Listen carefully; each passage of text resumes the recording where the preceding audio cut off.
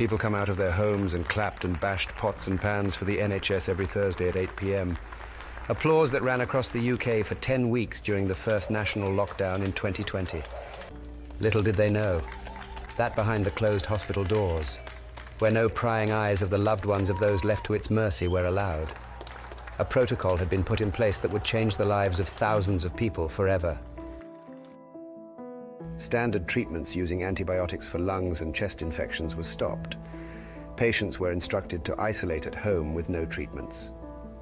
And some then developed pneumonia that could have been prevented with antibiotics. Upon arrival at hospital, some were sedated with opioids. This caused respiratory depression, and then put on a ventilator. And the rest is history. A history they hope you will forget.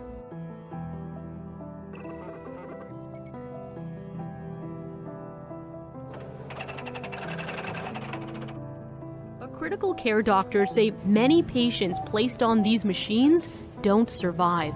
The outcome for a patient who has to be ventilated if they have COVID-19 is horrific. Chinese researchers studying critically ill patients on ventilators in Wuhan found in a group of 32, only one person survived. The average room air is 21%. After several days on a ventilator, high levels of oxygen can become toxic, damage the lungs, and lead to other serious complications. Dr. Richard Levitan, who recently spent 10 days working on a COVID ward, had this to say.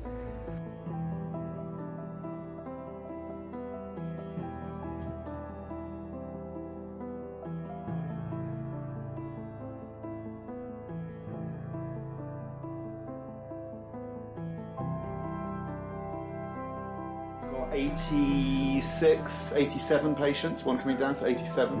How many of those are on ventilators? I think 84.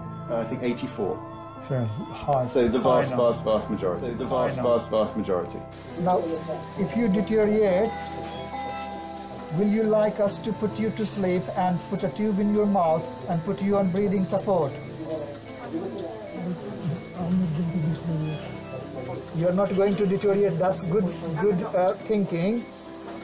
But there is a... Can't function normally because he's sedated and being kept alive by a ventilator. The government had asked engineering firms to help build thousands of new medical ventilators.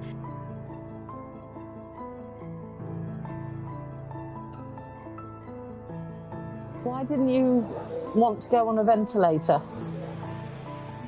I didn't want to be out of it. And I didn't know if I'd wait for it. If you're on the board of a care home company, a pandemic is one of the things that you think about as a potential damage to your business because of the number of older people it's going to take out of the system. Curiously, ripping off the sticking plaster, in that hospital I'm thinking about that has 92 delayed discharges, a pandemic would be quite useful because then your hospital would work because these people would be taken out of the system, Every single patient here, except one, is sedated. There are 13 patients on this ward. 12 are on intubators and they're in a coma. The doctors are using ventilators to keep them alive. Row after row, bed after bed, with some of the sickest patients in the region.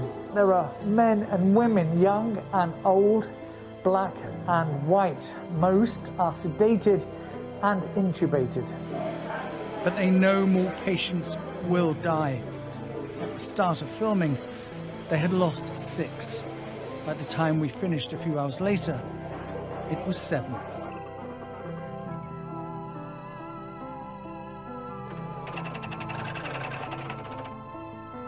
We typically use ventilators to treat what's called respiratory failure. That is, we use the ventilator to do the work that the patient's muscles can no longer do because they're too tired to do it. These patients' muscles work fine. This method being widely adopted at the increased pressure on the lungs in order to open them up is actually doing more harm than good, and that the pressure we are providing to lungs, we may be providing to lungs that cannot stand it, that cannot take it, and that the ARDS that we are seeing, that the whole world is seeing, may be nothing more than lung injury caused by the ventilator. These are the difficult decisions made between patients and doctors. Getting wired up and plugged in is grueling. getting wired up and plugged in.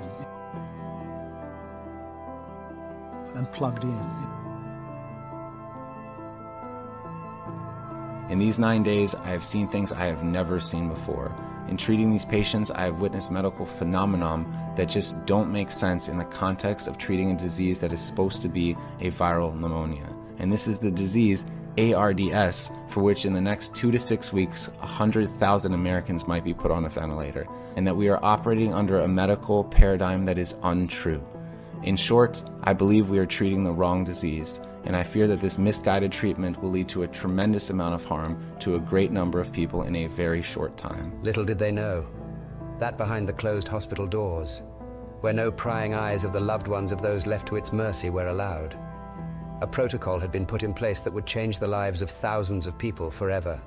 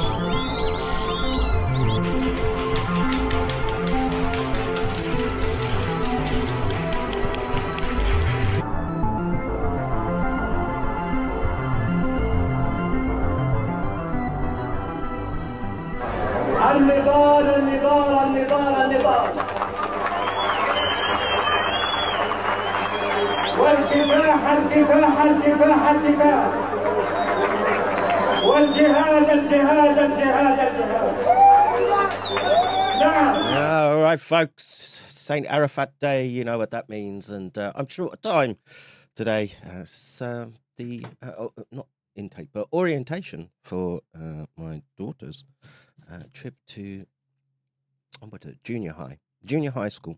They called it. It was secondary school when I was a lad, but here it's referred to as junior high. So there's a few things I want to touch on. There's why am I pivoting to look at dysautonomia? Because one of our own, Commander Rixey, is not doing well, and as a consequence, I think it would behove us to pay attention to what these symptoms entail, and maybe other people that you know may be suffering these protracted effects. And so I want to find out more. And so I've seen that there's a recent review article from Nature Medicine. I want to say I had to rent that fucker, but I'm presuming that it works, and it works, that it's up to date. Sorry, I'm just looking out the corner of my eye, and I saw Rumble quit working on my phone, and in my mind, no, Rumble's working. It's working fine. I can see it playing in front of me. So barring the it's not sort of Freudian slips, but subliminal cues coming in there and disrupting my flow. There are a couple of news items, of course, that I want to cover. Obviously, I don't know, the war drums are beating, and we with all that beating, we must check the Ziacon cooming that they lust for, and we'll take a quick dabble into that. And misinformation as well. And there's an article that I saw linked to this morning in the Telegram group, which I think is very long as well. So I might only just partially cover that. I think we'll get the sort of gist of it from the first couple of paragraphs. And I'll say, just please let me know if the sound is okay. People have been saying that they get like a sinusoidal change in the volume. Now, is that the mic messing up, or is that just me just sort of moving around the mic and just I don't know. I've got the gain cranked. I'll crank it right up. There you go, cranked right up, right to the top. So let me know if that mic's working better now. There we go. Just gobble it down. All right. So I don't see the chat for some reason. Oh, there it is, hiding right there. Let's see, dudes. I need advice. Occasionally, my ex keeps hurting and poking me. Just block that telephone number, sir. Hi, Waskaban, good to see you. Let's see who else we have here. Chris, good to see you, sir. And she hurts my mental health. Oh, Ivy, my feels. You have to toughen up, Sonny Jim. Get some calluses on that heart and move on, I'm afraid. And, slappers these days, 10 a penny. Not worth wasting your time on. They're find one you can put a baby into and stick with it. That would be my advice. Easier said than done when they're all amped up on pregnenolone or whatever it is that they harvest from horses and dampen their ovaries with, and subsequently their minds. But hey, that's just me. I still have feelings, right? You know what? You're starting to annoy me in the chat, your local Shlomo, and any more of this bleeding heart feels. I gave you some advice. Now go away and do what I told you. All right, double chat. Why is that double chat? I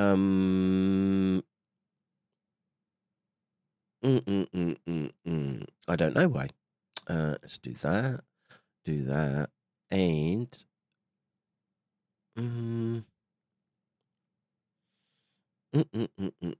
what could be causing a double chat?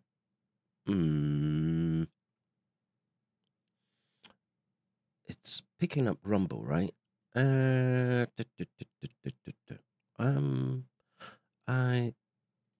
don't know. I don't know what's causing that. Everything.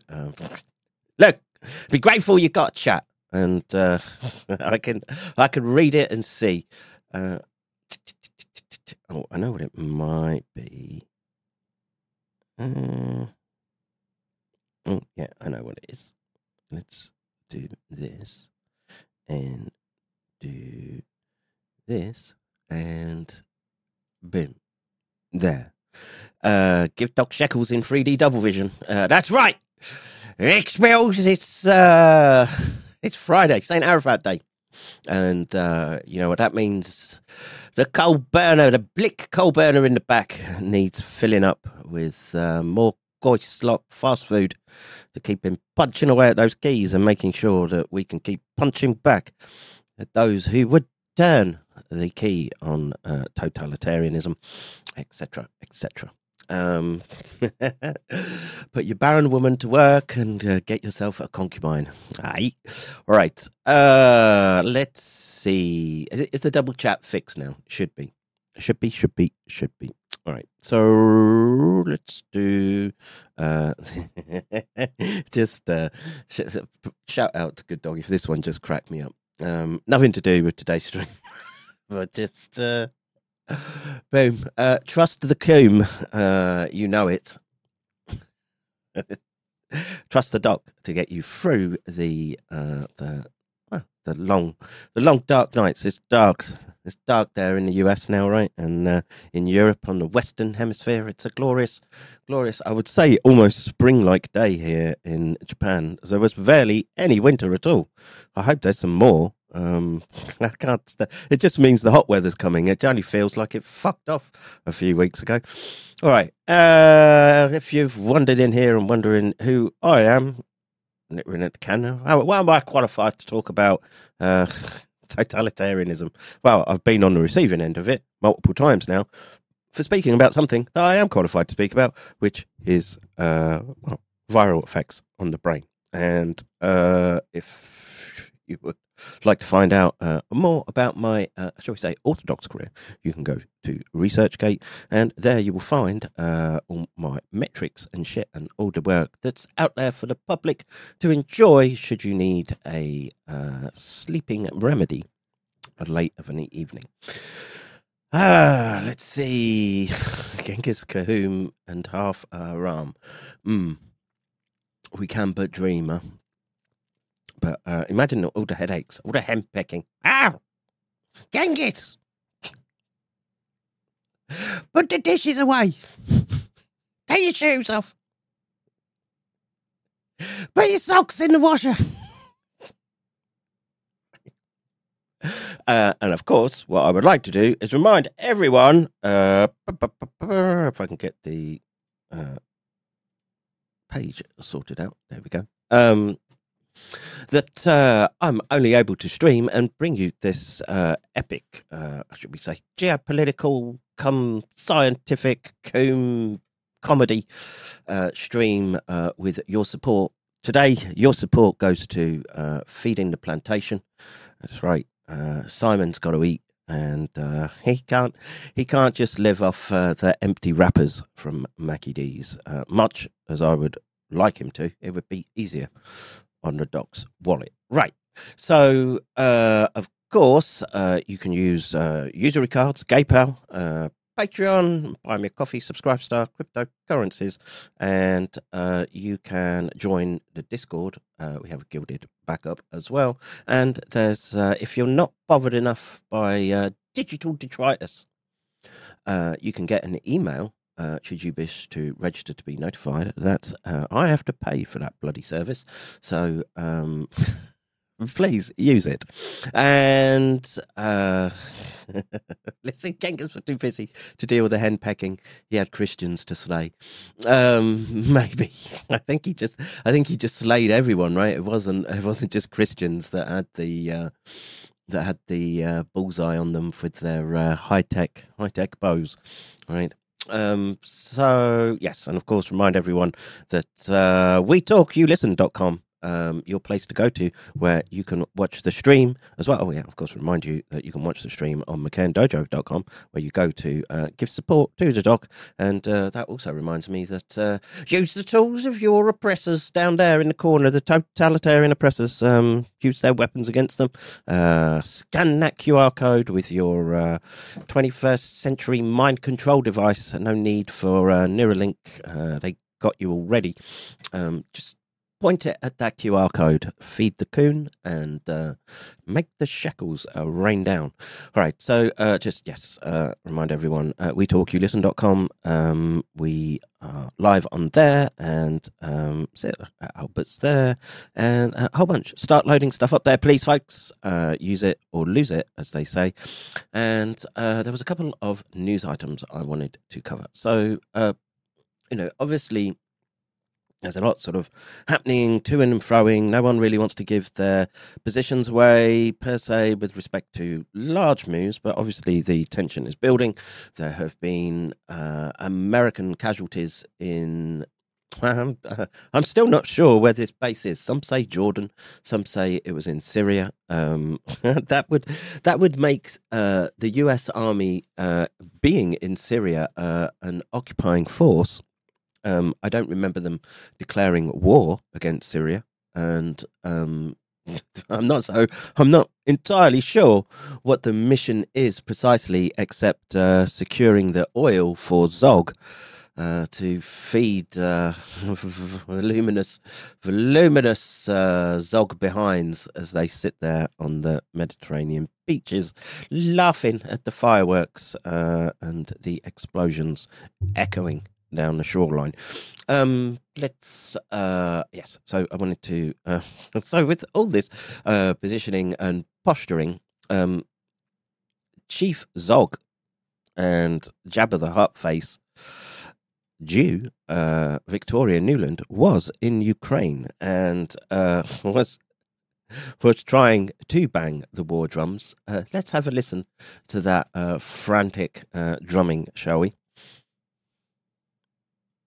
I have to say that I leave Kyiv tonight more encouraged, about the unity and the resolve about 2020. Can you guys hear that? Is there isn't the mission Western destruction, physical and cultural? Yes, तबीयत साफ हो गया सालो.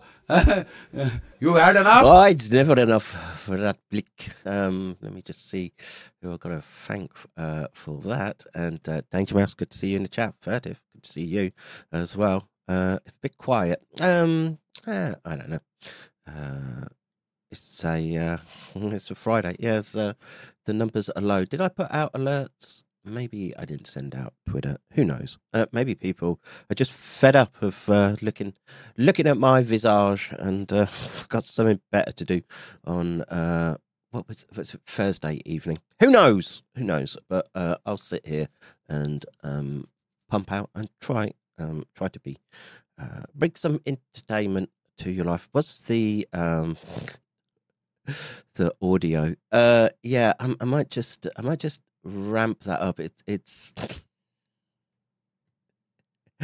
how should we say, terribly weak, and much like, hang on, let's do this, and let's just try playing her again. You can barely hear her over the howling winds of the Eastern European winter. I have to say that I leave Kiev tonight. I leave Kiev, and it's very how should we say, a nervous sounding voice, a bit wobbly there as she's trying to blurt out Kiev. More encouraged about the unity and the resolve about 2024 and its absolute strategic importance for Ukraine. That is a person that is not enjoying standing there. And she knows that the Ruskies are looking right down on her. And should they so desire, they could have her squirming around making blood-red snow angels on that cold floor. They're not so keen when it's their skin in the game, folks. They're not so keen at all. I also leave more confident that... Really confident. It's oozing from every one of your expanded, greasy pores. Hardly. Even as Ukraine strengthens its defenses, Mr. Putin's going to get some nice surprises on the battlefield. And then...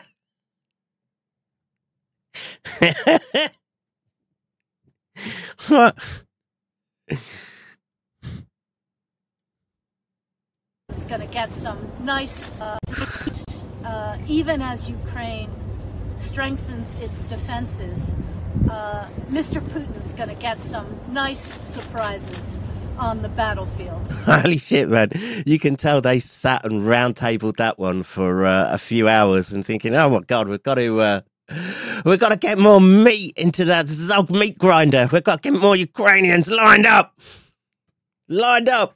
So hopefully we don't have to send our young, but then we probably are anyway. Oh my God. It's just, it's...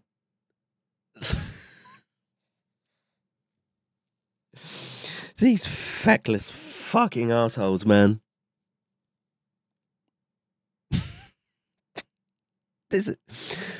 All those men, all those families destroyed by this fucking greasy blimp of a bitch. And you're up next. You're the follow-on sweet to Must Make More Military Sausage. Yeah.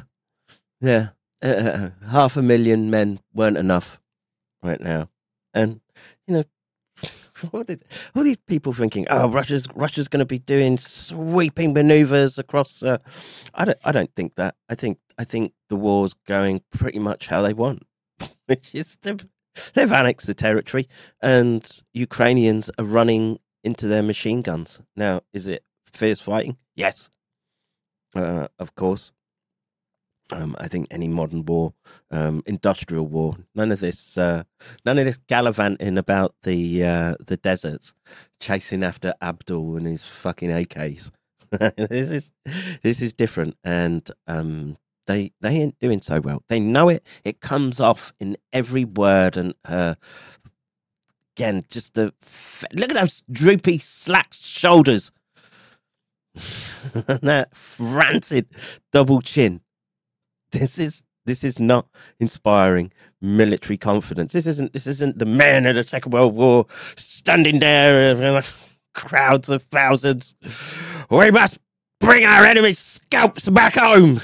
No, this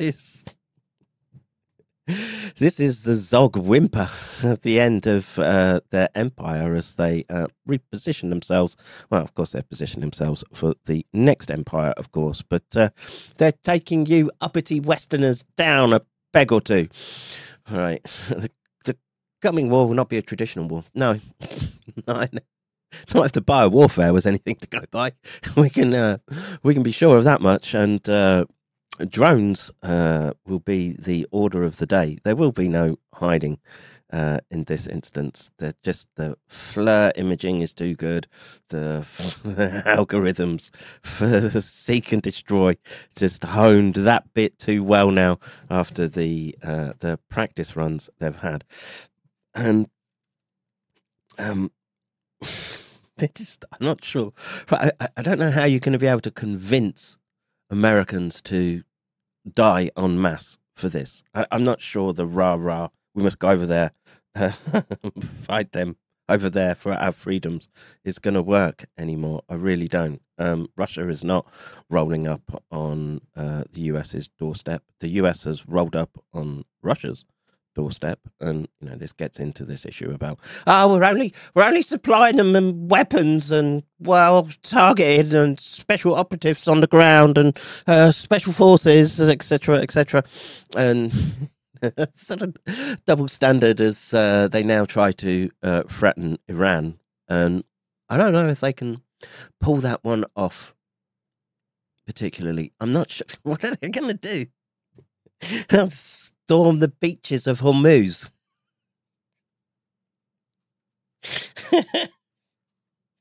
In an election year. Oh dear. What a fucking mess. And just for that, I'm going to pimp one Saint Griffin of British National Party fame. He's been on fire on Twitter, I have to say. I highly encourage following him just for his great takes. A reminder of the values upheld by NATO. 500,000 Ukrainians have been thrown into the meat grinder, but they're running out of men. So it's your turn, or perhaps it's your children or grandchildren. The Zionist, anti-white racists and trans warmongers are coming or scheming for you. What a picture! What a picture, America! What a fall from grace. Holy fucking shit. Well.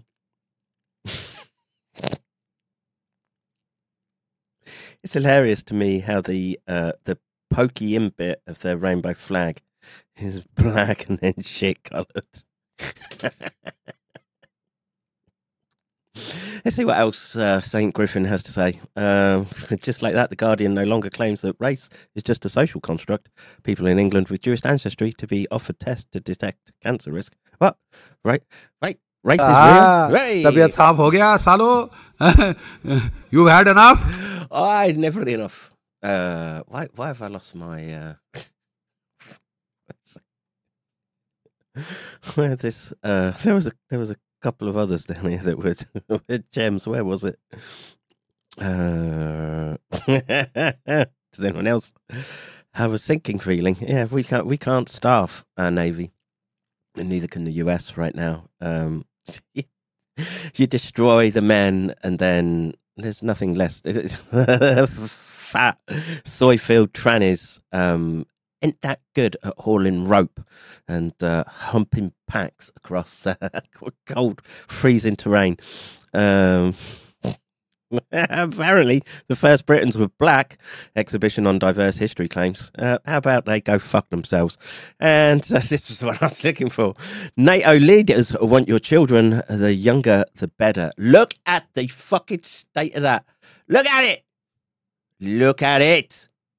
Just, I don't want my head over that. Just get out of the way. Look. What the fuck is that?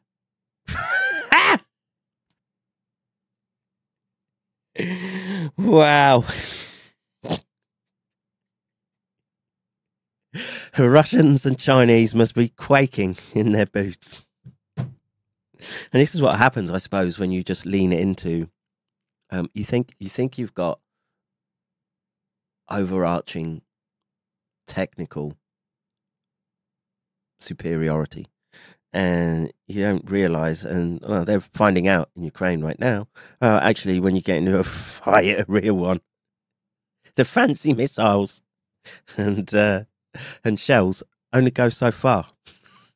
You need men, and probably, the weapons of the sort of 80s and 90s are probably what you really, something you can churn out, number, not too high tech, a bit of precision, and you need it in mass volumes before you face off and have to bayonet the trannies.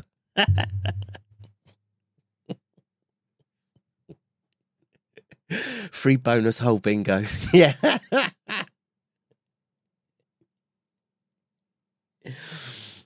I say I'm choosing conscientious objector status to this war. I ain't fighting for globo homo. Sorry, no way, no how. Does my never key work? Fuck these gaffers! Well, that as well, but never. Anyway. You don't want any of that toxic masculinity on the battlefield. But you know what? That thing, that is fucking, I don't know what, that's some deranged masculinity. Who the fuck signed off on this, man? I mean, it's hilarious. If you're not going to get wrapped up in it, right, you may as well just sit back and take the piss out of it. And just pity the four fools that will essentially be forced into the fighting because these rent seeker, who I'm going to talk about, have decided that they can fight wars with trannies and affirmative action committees, etc., etc. Anyway, enough of global shenanigans. The globo homo shenanigans. Let me just put my face there and let me just get that freak show off my screen. And I want to visit this article, Nyman Lab. I'm not sure what this is, but it's from Harvard. And with the turnkey totalitarianism basically just switched back to idle mode, we're now getting articles out saying, did we go a little too far? And my answer to that is yes, because you not only shackled academics like myself, but you, in the process, turned us into essentially rabid radicals who will just now devote our time until we draw our last breath of calling out what it is that you did. We will never let people forget. And the simple fact is that we have to look at this as it was biowarfare. It still is biowarfare leading into far hotter kinetic warfare. And they're doing everything to try to scramble right now to change the messaging because they know that most people have the memory of goldfish as they dangle more black triangles with extra lenses in to convince you that you need to take on more debt. And take on more debt They've got you in their clutches, the corporate clutches. Trannies are USA's secret weapon.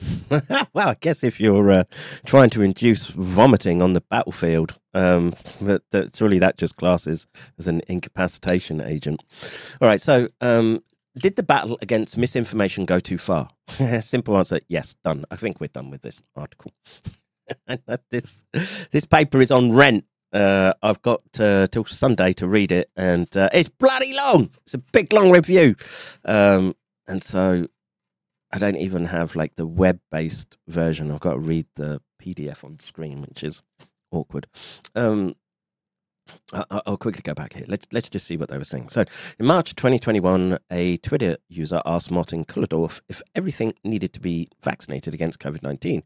Kulldorff, then a professor at Harvard Medical School, had spent 20 years researching infectious diseases and contributing to the development of the country's vaccine safety surveillance system.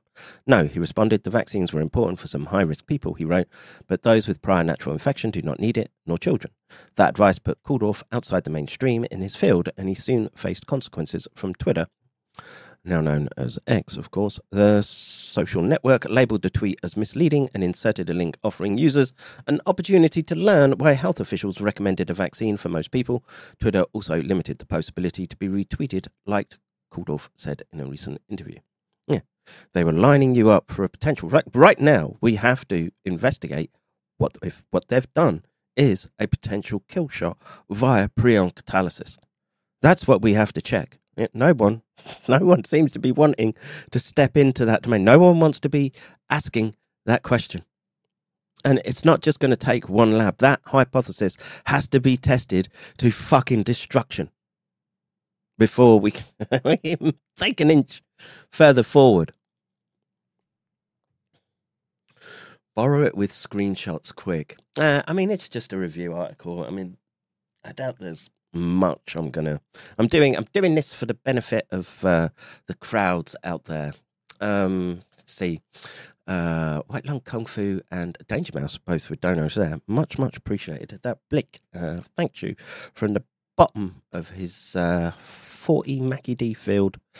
No doubt hungry belly at the moment. Anyway, the experience spooked him. His account had already been suspended once. What an amateur, he said, and he didn't want to risk a permanent ban. What a fag. I had to self-censor, said Kulldorff. What a pussy. I didn't say everything I would have liked to have said. Well, these are the people that we're going to put in charge, are we? This is fucking hilarious.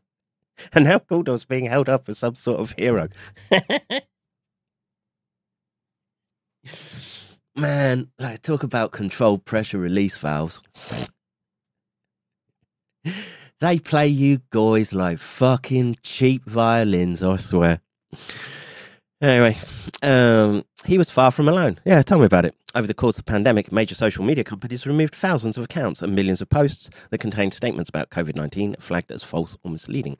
These measures were part of an unprecedented pandemic-era effort to limit the spread of health misinformation at a time when the internet was awash with dubious claims of miracle cures, illness-inducing 5G networks, and vaccines that harbour microchips. Now, think about that, you stupid fuckers who keep believing that nonsense. Do you think that was organic, those storylines being put out there?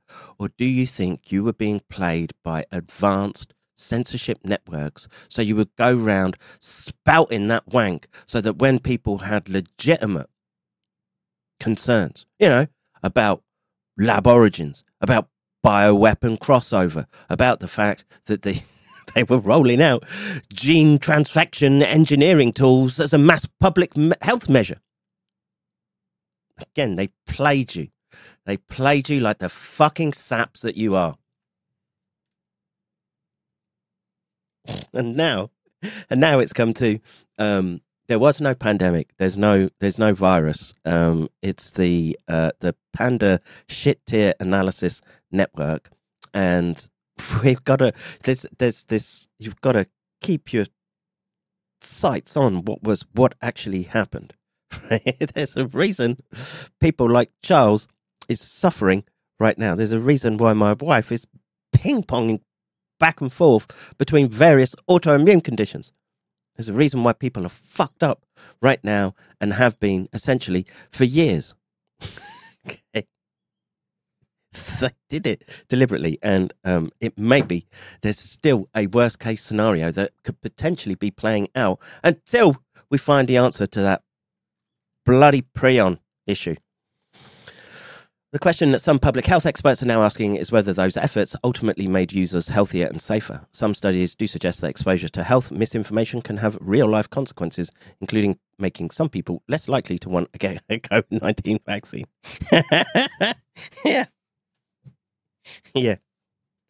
That thing that can just as easily be classed as a bioweapon, people might feel a little reluctant about it. No shit. And several public health experts told me that it is perfectly reasonable for tech companies to remove or de-emphasize patently false health claims. What about the ones like I was saying, which is, well, the virus will impact the brain, will enter the brain. I'm going through the nasopharyngeal nerve nexus into your limbic territories, which we now know does happen. We know it happened even before, from the first SARS virus. Neurotropism is a fairly well understood phenomenon. It's the prion bit that we're a little unsure about, and we've honed in that it can catalyze the prion protein. This much we know. We know that spike protein does it. It's there, square in the literature. I talk about it all the time. And they went and jabbed you up with it. They had it squirted past your immune barriers, where perhaps there might have been an evolutionary chance of you scraping away from it, and put it in a labile lipid nanoparticle that's now gone and seated itself around all manner of your precious, precious bodily fluid and organ systems.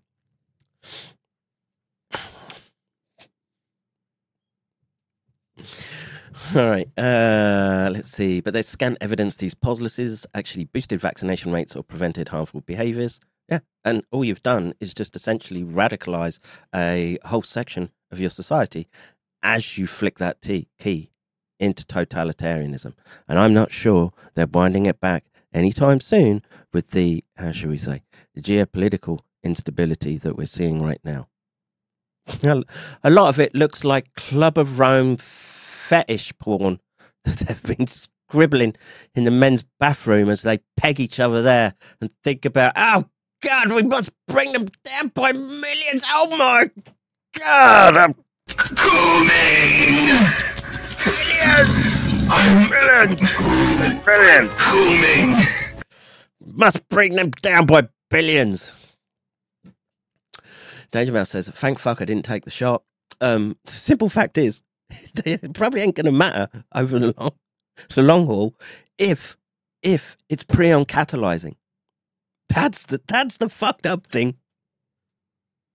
It would be all right, potentially, if we could say, oh yeah, those dupes, those sad sacks who are fearing for their jobs were coerced into it. They get theirs. But I'm all right, Jack.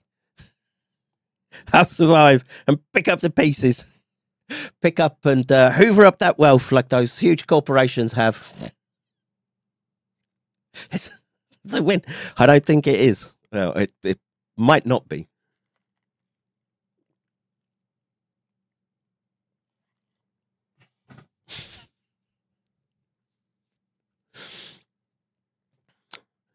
Doc, do you think there were still blanks in the batches? I think there probably might have been variability in the batches. Blanks, I don't know. I don't know in this instance. Like I say, the more I think about it, right, they got one shot with this, if that's what they've done in utilizing this weapon, right? Because remember, it's not just the vaccine, it's the alignment of institutions to make sure that you caught as many people as possible. And so if that's the case, if that's what we're looking at, then there wouldn't be blanks. Now, there may be instabilities in production, maybe. But, you know, if if what they were aiming for was to mass expose everyone via that prion catalyzer, and again, it doesn't even have to, it's not just that, right? Then, but that amino acid sequence is unique. There's nothing close to it. And if it's the consequence of highly evolved epitope biowarfare research, there are likely epitopes on there as well that have other amyloidogenic, slow kill, slow maim mechanisms. That we know that there are impacts. We know that there's interaction with amyloid beta. We know there's interaction with alpha-synuclein, etc. And it's not entirely sure where exactly those peptides are and how come there's so many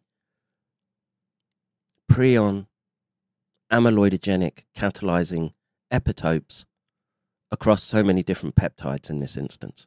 And to just happen, and the most dangerous one happens to be in the fragmentation part that gets split as it goes through the infective cycle, or as the body makes it and it gets cleaved by intracellular and membrane bound or whatever, just enzymatic cleavage.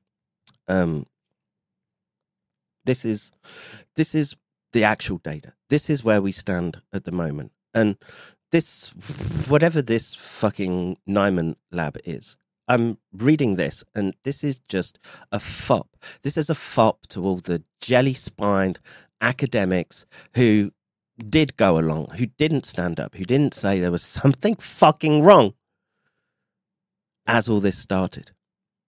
And, have been pulled down, and I get it was very sophisticated, etc. But it should have been, there should have been more people speaking up.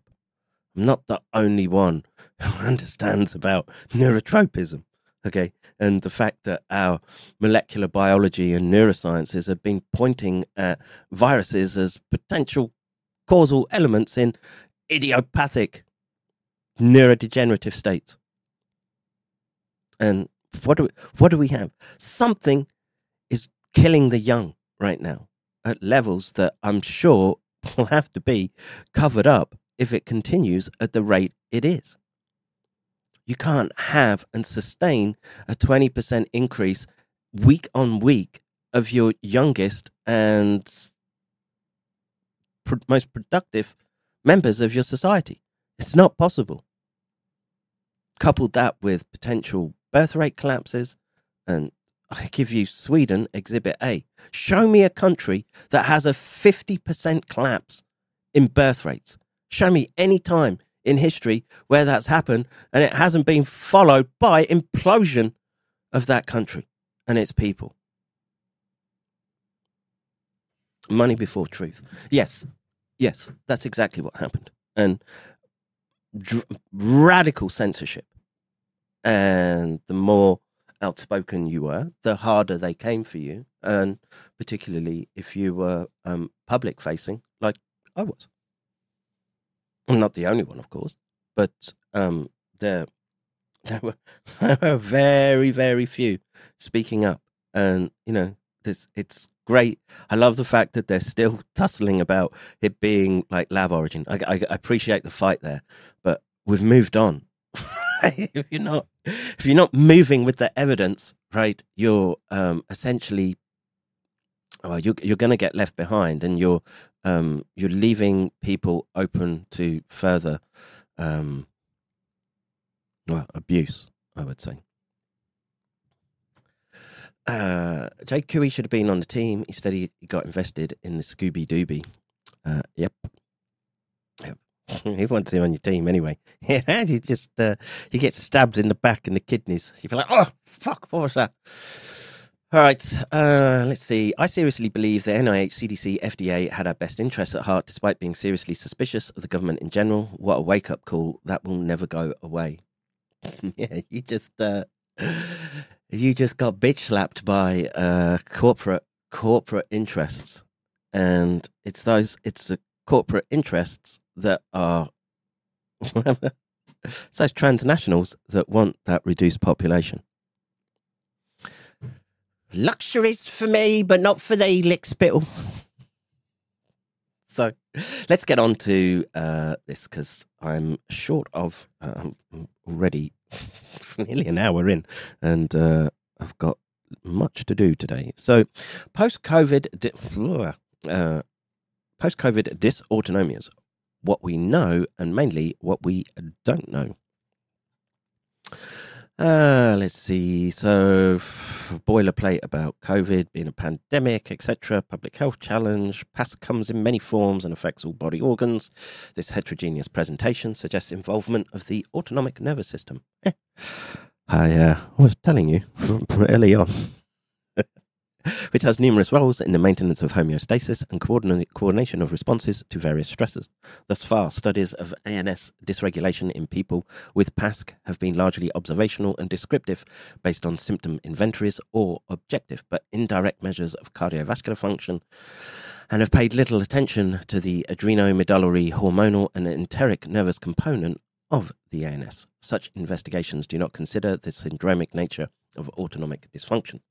This review provides an update on the literature relating to ANS abnormalities in people with post-COVID syndrome and presents a theoretical perspective on how the ANS might participate in common features of PASC.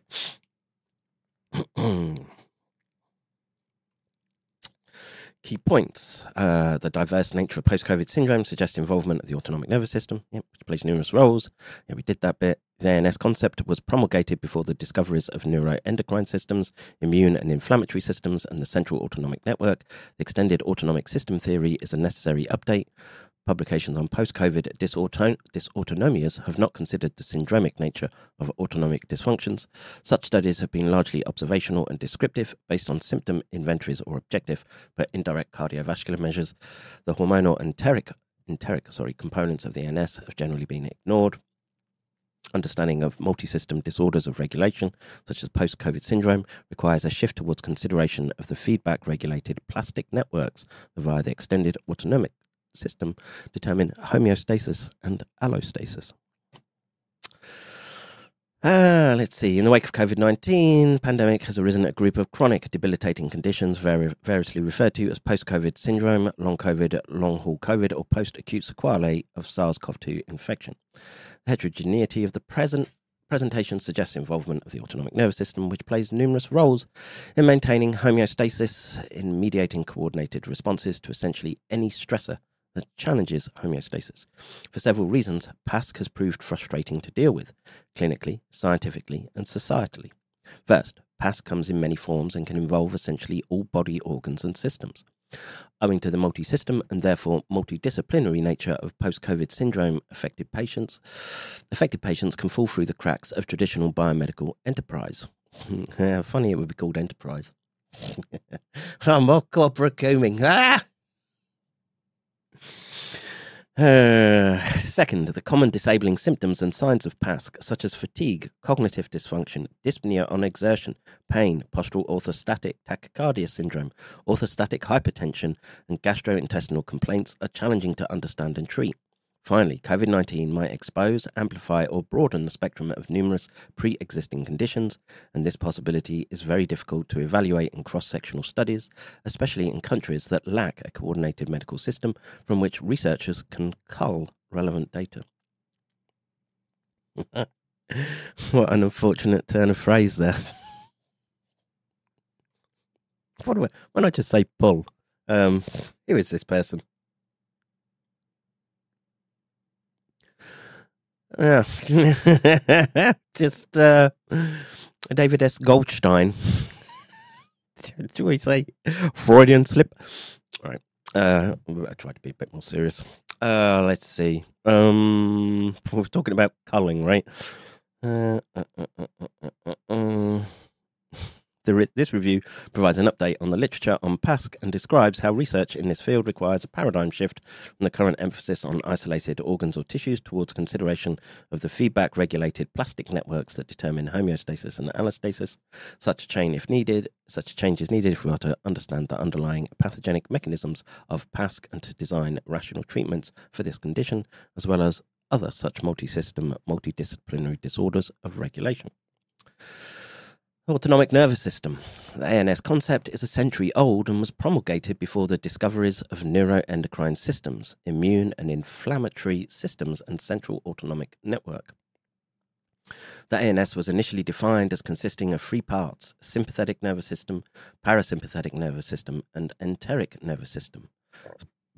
Subsequent discoveries subdivided the sympathetic nervous system into the sympathetic noradrenergic system, the sympathetic adrenergic system, and the sympathetic cholinergic system. Activation or inhibition of components of the ANS can produce a variety of bodily effects, depending on which ANS components are involved. The clinical manifestations of autonomic dysfunction occur in syndromic patterns, not only in emergencies, but also in activities of daily life, such as orthostasis and motivational and emotional states.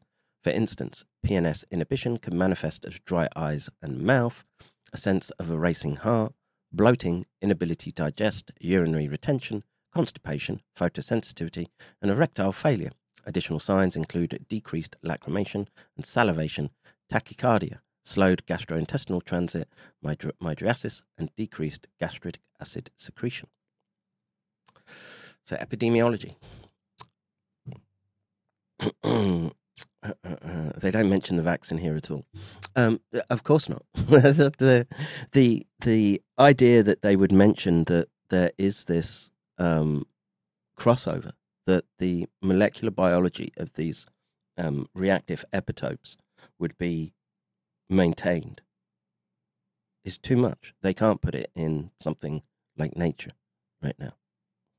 Especially if you're dreaming of culling and you hail from where the Steins are legion. Right, so the incidence and prevalence of post-COVID dysautonomias are not yet known, as no study has yet systematically assessed autonomic functions in a random sample of people after SARS-CoV-2 infection. A large internet-based questionnaire study reported that the past symptoms most commonly reported were fatigue, post-exertional malaise, and cognitive dysfunction. Many other symptoms were recorded that could conceivably reflect dysautonomias, such as palpitations, tachycardia, chest pain or chest tightness, decreased appetite, nausea, and early satiety. However, this report did not use the terms orthostatic intolerance or pre-syncope. A cross-sectional study used the scales for outcomes in Parkinson's disease, autonomic dysfunction. Imagine that. To compare autonomic symptoms in patients with PASC with those in healthy control individuals. Pupilomotor, urinary, and pseudomotor subscores were higher in the PASC group than in the control group, although gastrointestinal, cardiovascular, and sexual subscores were similar in the two groups. However, the SCOPA AUT was originally developed to assess autonomic symptoms related to Parkinson's disease and seems to be unsuitable for identifying the autonomic abnormalities that accompany PASC. For instance, the SCOPA AUT asks about saliva dribbling out of the mouth, but not about dry mouth, and includes excessive sweating, but not lack of sweating. Moreover, the SCOPA AUT does not ask questions about palpitations, chest pain, or the sense of a racing heartbeat, and therefore would probably miss symptomatic POTS. POTS is a prominent topic in the literature on post-COVID dysautonomias. Common symptoms of POTS, such as fatigue, brain fog, headache, neuropathic pain, frequent pre-syncope, gastrointestinal problems, and chronic debility show a clear overlap with those of PASC. Many case reports and case series have noted the new onset of POTS after COVID-19. According to the American Autonomic Society and the European Federation of Autonomic Societies, the past few years have seen a marked increase in referrals to autonomic centres for post-COVID POTS. However, the incidence of POTS after COVID-19 remains unknown. At the 2022 AAS meeting, investigators from Australia reported that 80% of patients with PASC met the diagnostic criteria for POTS. By contrast, researchers from the USA noted that less than 10% of their patients in their long COVID-19 clinic had symptoms suggestive of peripheral neuropathy or autonomic dysfunction. Again, every side of the equation in terms of exposure, from my experience with people reaching out and contacting me, has fulfilled these criteria. Chris saying, damn doc, I check all those boxes. Yeah, same, bro. Right, I don't know about that erectile dysfunction, no. I'm a raging stallion, I am. All right, so here we have a box and arrow schematic of the autonomic nervous system. Right, so signs and symptoms. Given the multiple components of the autonomic system and the and the distribution of autonomic nerves to all body organs, post-COVID dysautonomias can be expected to have a wide variety of symptoms. A large-scale study from Scotland on the outcomes of people who completed symptom questionnaires after COVID-19 reported that common post-COVID-19 symptoms occurred in neurological and/or mental health, confusion, cardiorespiratory breathlessness, and cardiovascular chest pain and palpitation domains. Increased univariate odds ratios versus never infected individuals were noted for palpitations and breathlessness, as well as for confusion or difficulty with concentration. Other symptoms with increased odds ratios that were potentially relevant to autonomic dysfunction were chest pain, muscle aches and/or weakness, joint pain, headache, anxious or depressed feelings, and a combined category of dizziness, blackouts, or fits. Apart from constipation, gastrointestinal complaints were no more common in the long COVID group than they were in never infected individuals. Finally, a retrospective analysis of data from young adults divided into case and control groups according to whether they had tested positive for SARS-CoV-2 infection found that fatigue was present in 80%, orthostatic intolerance 50%, and POTS in 35% of the post-COVID group. Studies of post-COVID dysautonomia symptoms have often relied on COMPASS 31, the 31-item composite autonomic symptom scales, which includes domains for orthostatic intolerance, skin color, pseudomotor function, gastrointestinal function, dry mouth and/or eyes, pupilomotor function, and urinary symptoms. However, because COMPASS 31 was validated for the assessment of patients with autonomic failure, it does not include domains relating to very common and highly debilitating symptoms of autonomic dysfunction, such as those that occur in individuals with POTS, including exercise intolerance, dyspnea on exertion, fatigue, including post-exertional malaise, cognitive dysfunction, palpitations, racing heart, or chest pain. Studies based on COMPASS 31 do find that orthostatic intolerance is a common feature. In one such study of 320 patients with post-COVID syndrome, 92% had gastrointestinal symptoms, 76% had secretomotor symptoms, and 74% had orthostatic intolerance. Another study reported that 36% of patients with PASC had neuropathic and/or autonomic complaints. In one large online survey that used the total COMPASS 31 score as a global assessment of autonomic dysfunction, 66% of patients with PASC were classified as having moderate to severe autonomic dysfunction. A group from State University of New York, Upstate Medical University, reported high frequencies of gastrointestinal, secretomotor, or orthostatic intolerance among patients with long COVID assessed with COMPASS 31. Researchers from Milan, Italy, reported that 30% of working-age patients with PASC experienced an increase in their COMPASS 31 score by 6 months after hospital discharge, and that orthostatic intolerance was the most frequently reported symptom domain. What about objective laboratory findings? Perhaps one of the most important problems with the research so far on post-COVID dysautonomia is the scarcity of objective clinical laboratory tests and normative values for variables that are potentially relevant to post-COVID dysautonomia symptoms. Different academic medical centres also have different research aims and patient referral patterns and applied disparate batteries of autonomic function tests. A major challenge lies in deciding which laboratory tests are most informative, feasible, and cost-effective.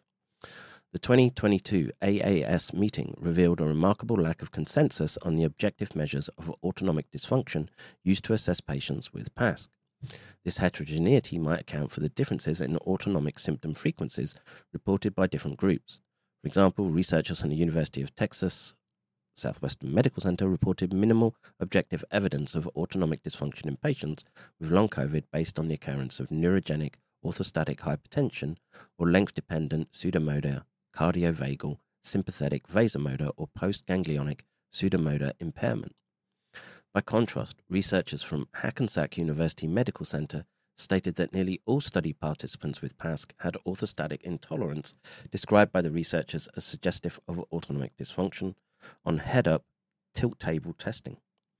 A group from the University of Washington noted that their patients with PASC had a high prevalence of symptoms that are commonly associated with increased peripheral and central adrenergic signaling, and moreover that these symptoms co-occur with and are strongly related to the overall symptom burden of these individuals. In a study that compared patients with PASC who did and did not report fatigue, no difference in values for several cardiovascular... What do we have here? I'm not going to go through the schematics of the autonomic nervous system.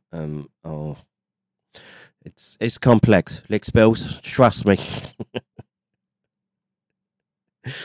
We'll just go through the text, and I'll give commentary where I think appropriate. I'm very conscious of my time this morning. So, physiological indices were found between the two groups. Although symptoms of orthostatic intolerance were reported by 70% of the fatigue group during active standing, the researchers were not able to identify any physiological abnormalities linked to this symptom.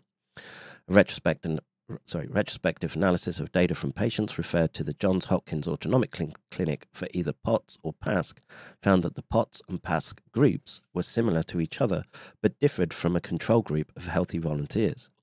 Patients with PASC showed substantial orthostatic intolerance during head-up tilting, and 64% of this group met the diagnostic criteria for POTS. Approximately 50% of patients in the PASC and POTS group had decreased numbers of epidermal small caliber C and A delta nerve fibers, gamma nerve fibers, whereas sweat gland innervation was normal in both groups. Mayo Clinic investigators have published autonomic function data obtained from patients with post-COVID syndrome, referred for symptoms suggestive of autonomic dysfunction. The tests used to assess these patients have been standard at the Mayo Clinic for many years. Abnormal pseudomotor function was reported in 36%, abnormal cardiovagal function in 27%, and abnormal cardiovascular adrenergic function in 7% of this group. However, although some patients had excessive orthostatic tachycardia, the majority had normal findings on tilt table testing, despite their orthostatic symptoms. What I will do is just keep an eye on the chat to see. Johnny says, I'm a med prof and still fell for it. Yeah, you mean the game that they played? Well, that's how advanced the weaponry was that was deployed against you. At least you figured it out. Let's see. Dysautonomia. Yes, thank you for the definition there. Anything about growing a third testicle? No, but maybe that's a bonus. Doesn't it go along with the bonus hole? All right. Let's see. Prison prion for everyone. Yes, I guess. Let's see. Anyone else having issues with Rumble? Yeah, Rumble seems flaky. The numbers were a little slow. It seems to have stabilized somewhat. But yeah, you should be watching on wetalkyouListen.com for a superior audio and visual experience. Support the doc. And let's just see if anyone is supporting the doc, despite... instead of just Danger Mouse and Bean Lord. I want to say thank you too. I think, let's see how close we are to nearly there. Come on, we need 40 more bucks so I can pay that blick. Come on, Alex Mills. So, heart rate variability. So many studies of cardiovascular dysautonomias in patients with PASC have assessed measures of heart rate variability. Patients with PASC often show evidence of decreased HERV in the time domain or decreased high-frequency power in the frequency domain, although this is not a universal finding. Most patients with PASC in the Johns Hopkins study had normal HRV, heart rate variability, and normal blood pressure responses to the Valsalva maneuver. What's a Valsalva maneuver? That's a new one to me. I'm intrigued. just bear with me. Valsalva maneuver. The Valsalva maneuver is forced expiration against a closed glottis. It mimics many normal, in some cases routine activities, such as straining during defecation, blowing up a balloon, or playing the saxophone.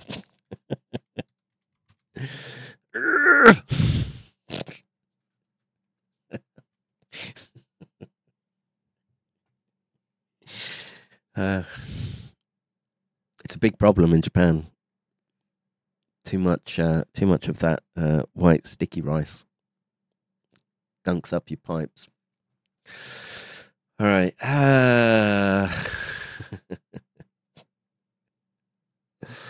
Let's see. Jimmy John says Kevy Boy is glowing. I am. Knock that type of sexual harassment off. I will not stand for it. Casual sexual harassment. How dare you? All right.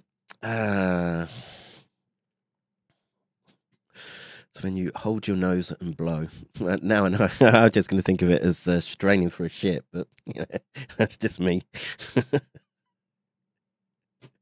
Where were we? Valsalva maneuver. Okay, so in a study of patients post-COVID with and without fatigue who were compared with a healthy control group, the fatigue and non-fatigued PASS groups showed similar values for a particular type of HRV occurring during orthostasis, a multi-parameter artificial intelligence-driven index calculated from extracted physiological signals by a pain monitoring system. Let me try the study of patients with post-COVID with and without fatigue compared.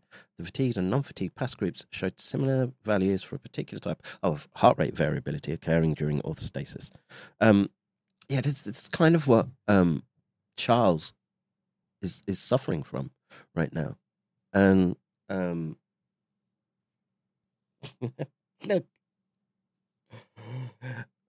fit ex-Marines never used to just get fucking dysautonomia after a flu season. It's kind of a sort of standout symptom, particularly when the prevalence is so high. Anyway, so where were we? So the abnormal heart rate results suggest an attenuation of baroreflex and or cardiovagal function in patients with PASC, which also found in other pathophysiological states such as hypertension, heart failure, anxiety, and Takotsubo cardiomyopathy. A single report of a patient with PASC and evidence of afferent baroreflex failure seems to be uncharacteristic. Short-term electrocardiographic recordings obtained in an asymptomatic post-COVID group and uninfected control group of individuals showed decreased heart rate variability in the time domain and an increased ratio of low-frequency power to high-frequency power in the frequency domain in the post-COVID group, although values for the non-normalized low-frequency power and high-frequency power were not reported in this study. These results suggest that having had COVID-19 decreases heart rate variability even in fully recovered individuals.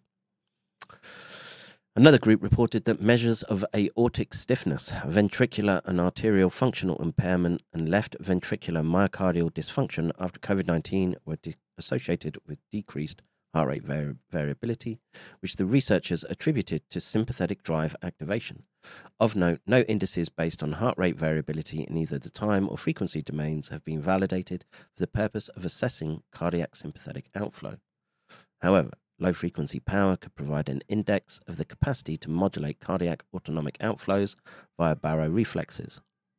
One such study compared indices of heart rate variability at rest and during exercise in 3 groups of individuals: patients who tested positive for and had symptoms of COVID-19, asymptomatic individuals who tested positive for SARS-CoV-2 infection, and individuals who tested negative for SARS-CoV-2 infection.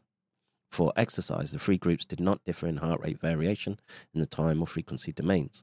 During exercise, the symptomatic group had lower heart rate variation in the time domain than the other 2 groups. In the frequency domain, the groups did not differ in either high frequency or low frequency power. Although the data so far point to abnormal HRV values that reflect baroreflex and cardiovagal dysfunction in patients with PASC, the functional implications of this finding in terms of the clinical manifestations of PASC remain poorly understood.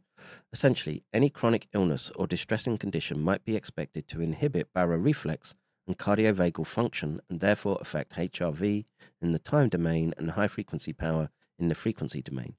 One mechanism for this inhibition could be activation of the paraventricular nucleus of the hypothalamus, which can decrease the firing of single units in the nucleus tractus solitarius. Chronotropic incompetence. So something to do with time here. Chronotropic incompetence. Let me find out the exact definition for that. Chronotropic incompetence is generally defined as the inability to increase heart rate adequately during exercise to match cardiac output to metabolic demands. Essentially, heart failure. So, has been a subnormal heart rate response to exercise. Well, I just had to read a bit further. Has been reported in 12.5% of patients with exercise intolerance and fatigue after COVID-19.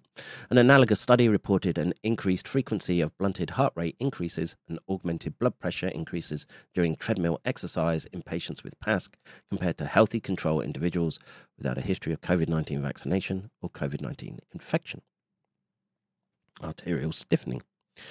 Aortic pulse wave velocity and brachial pulse wave velocity, two measures of arterial stiffness, differ between individuals with a history of COVID-19 and match control participants. The PASC group had higher values, suggestive of increased arterial stiffness at 12 days to 2 weeks after the onset of COVID-19. A separate study reported similar results in women with PASC. Increased carotid femoral pulse wave velocity for a given amount of left ventricular global longitudinal strain, another measure of arterial stiffening, has also been found in patients post-COVID. Although arterial stiffening is an early manifestation of atherosclerosis, which implies that patients with PASC might develop chronic vascular architectural changes, arterial stiffening can also occur as an acute process. For instance, injections of drugs that evoke diffuse arteriolar constriction or dilation produces transient changes in indices of arterial stiffness, which implies that such acute vascular responses cannot be ruled out as a cause of the apparently increased arterial stiffness seen in patients with PASC. Just bear with me. I think,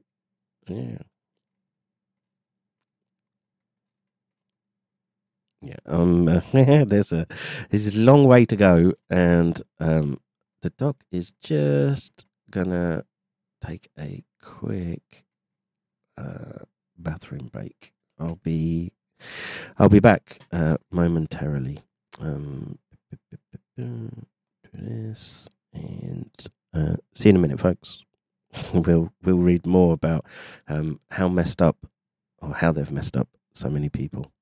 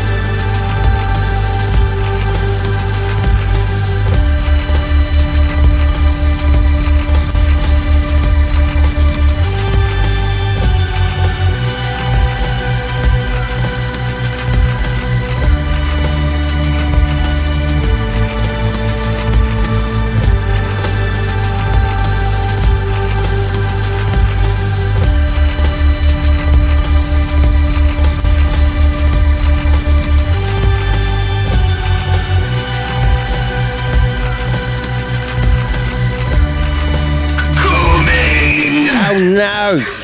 Hear me. Sorry, I have the sound turned up on the. I apologise for that, people. The inappropriate Kuma there. Let me just turn down the. I blame that bitch Newland. She did that. Zog's fault.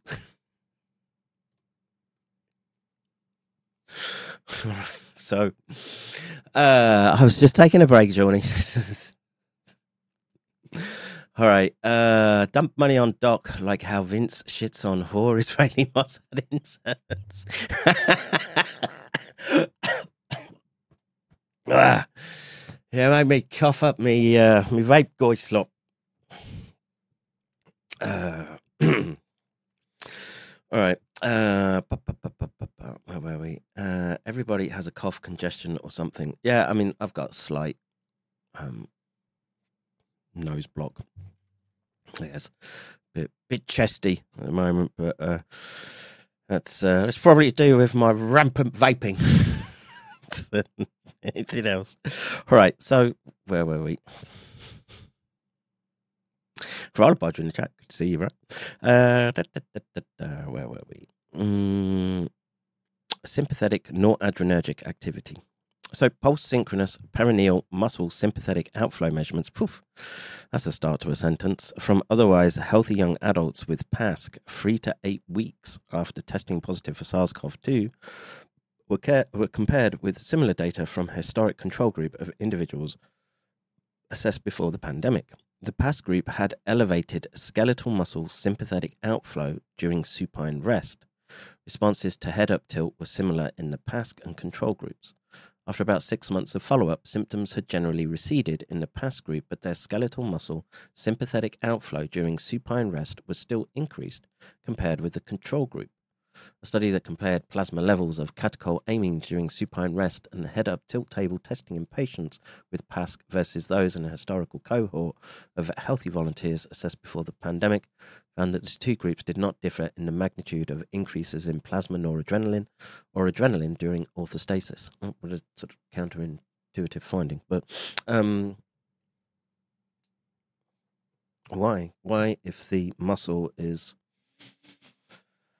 Anyway, by contrast, 2 studies have reported augmented pressor responses to head-up tilt in patients with PASC. Augmented vascular responses related to endothelial dysfunction is a feature of PASC that also occurs in acute COVID-19. A prospective cohort study from Greece reported improved but still subnormal brachial arterial flow mediated vasodilation 6 months after hospitalization for COVID-19. Moreover, a study from Scotland found reduced endothelium-independent relaxation in ex vivo small arteries dissected from gluteal subcutaneous biopsy samples obtained greater than 3 months after these patients were hospitalized with COVID-19. Biopsy samples from these patients also showed immunohistochemical evidence of increased vascular fibrosis and increased phosphorylation of myosin light chain.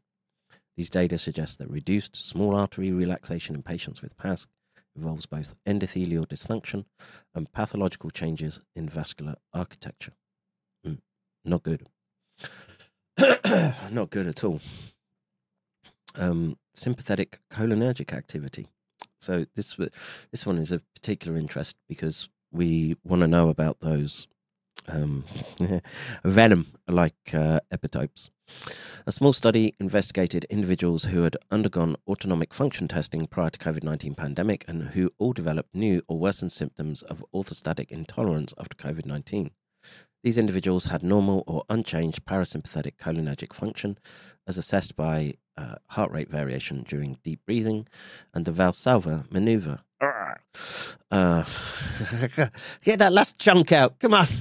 Work with me. However, results on the quantitative pseudomotor axon reflex, which measures the autonomic nerves that control sweating, showed that all these patients had sympathetic cholinergic impairment. In a study of patients referred for persistent myalgia, pain, or muscle cramps about 6 months after SARS-CoV-2 infection, electromyography revealed no evidence of myopathy or large fiber neuropathy, but skin sympathetic responses, which depend on sympathetic cholinergic innervation, were not recordable from lower limbs in 58% of patients and were not recordable from the upper limbs in 25% of patients. Wow, that's quite the number. So this, if anyone has watched the presentations given by the Japanese doctors, there's one who was he was an what's the word I'm looking for? Skin doctor. That's the word I'm looking for. And he showed that there was blocking of sweat glands via spike protein. Very, very interestingly, and had very, very nice data backing up his assertion. And this, it just makes me wonder how much the distribution in the skin, and if you've got detectable spike protein there. This was in response to vaccination.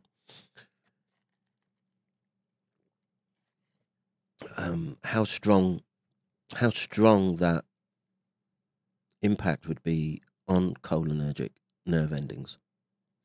One has to, in this instance, it seems quite severely strong if they get such large numbers unable to show cholinergic innervation of the skin.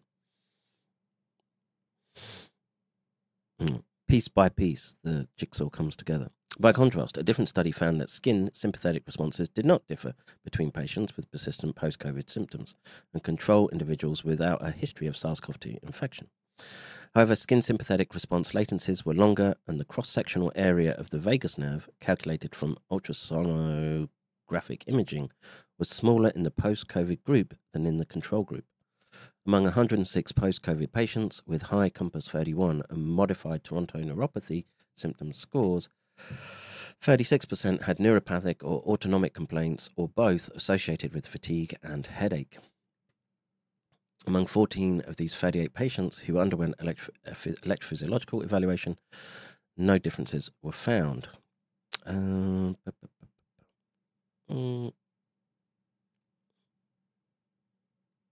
Bunch of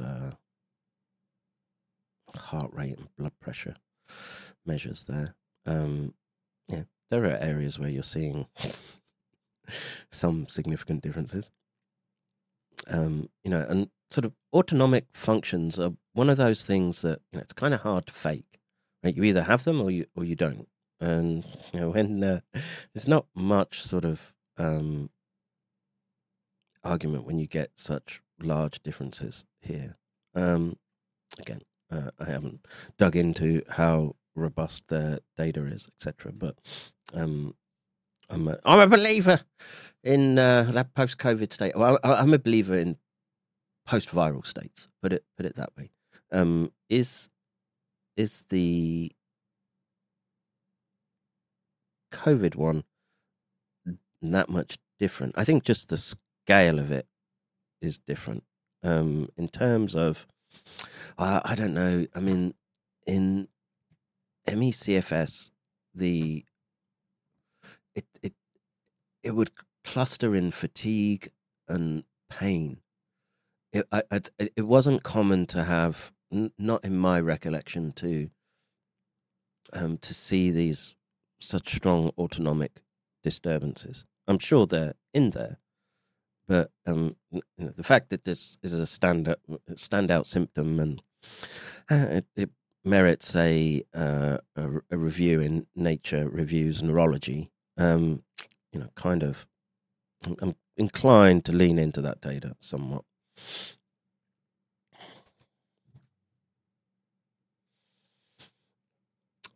What is the end game? Just less of you. That's the end game. They just want less of you and more for them. That's what they want. Right, dermatologist, thank you for watching. Fucking skin doctors.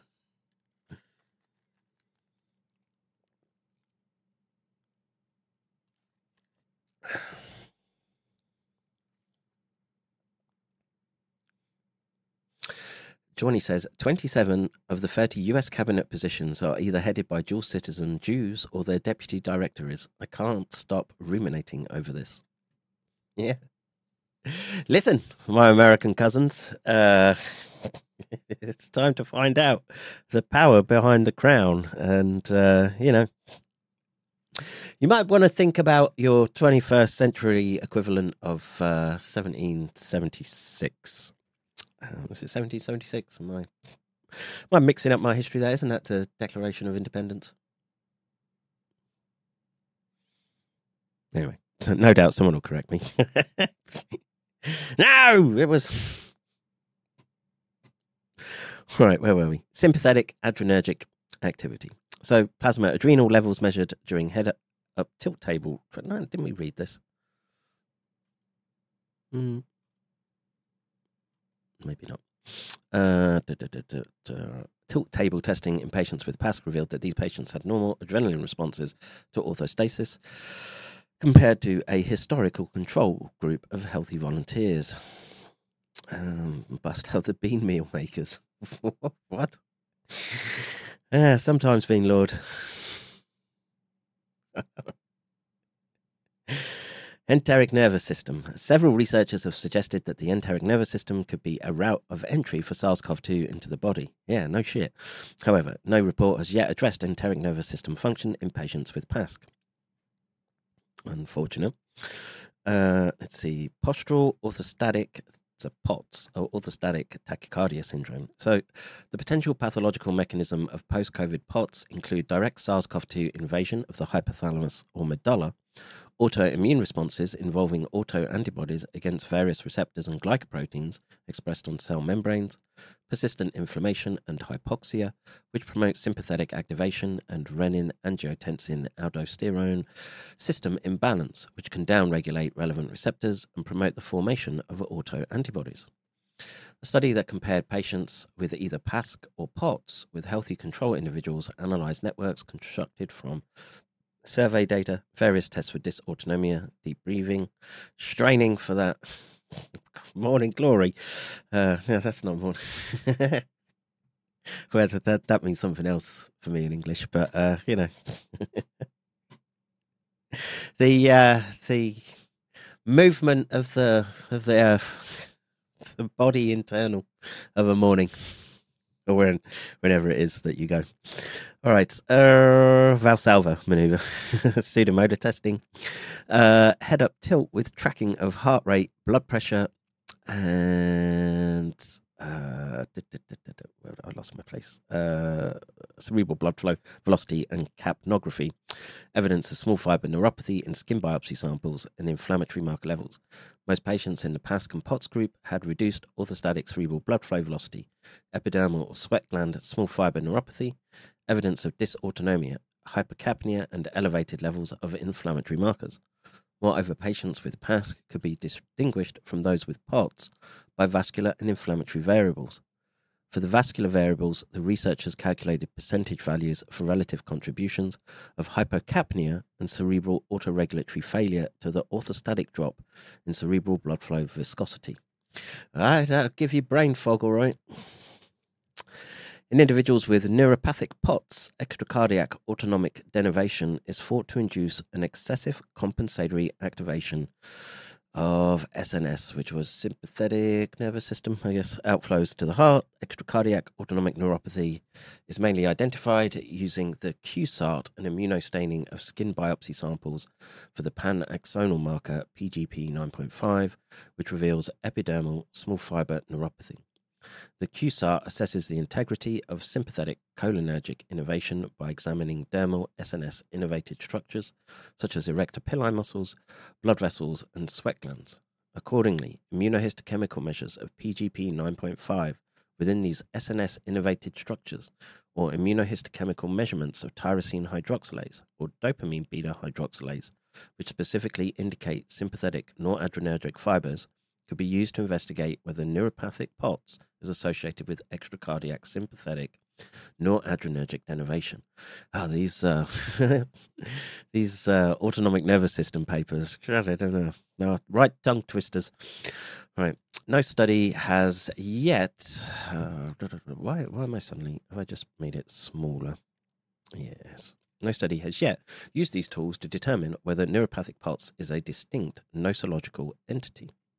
However, one patient with neuropathic POTS and an abnormal QSART result had normal epidermal small fibers.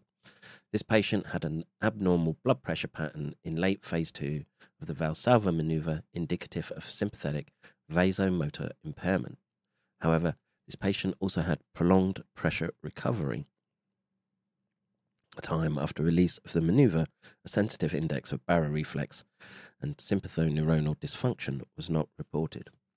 You see, what I take from just going through this right now, and the fact that it is so heterogeneous in its presentation, and that's likely just because of the large exposure that did take place. You're as a patient, you're probably going to struggle when dealing with your average NHS prescription writer or whatever. You're dealing with the VA for medical care. Now, if you can afford $50,000 a year medical insurance, and the best that money can buy, you're probably in a better place. But something where it's so,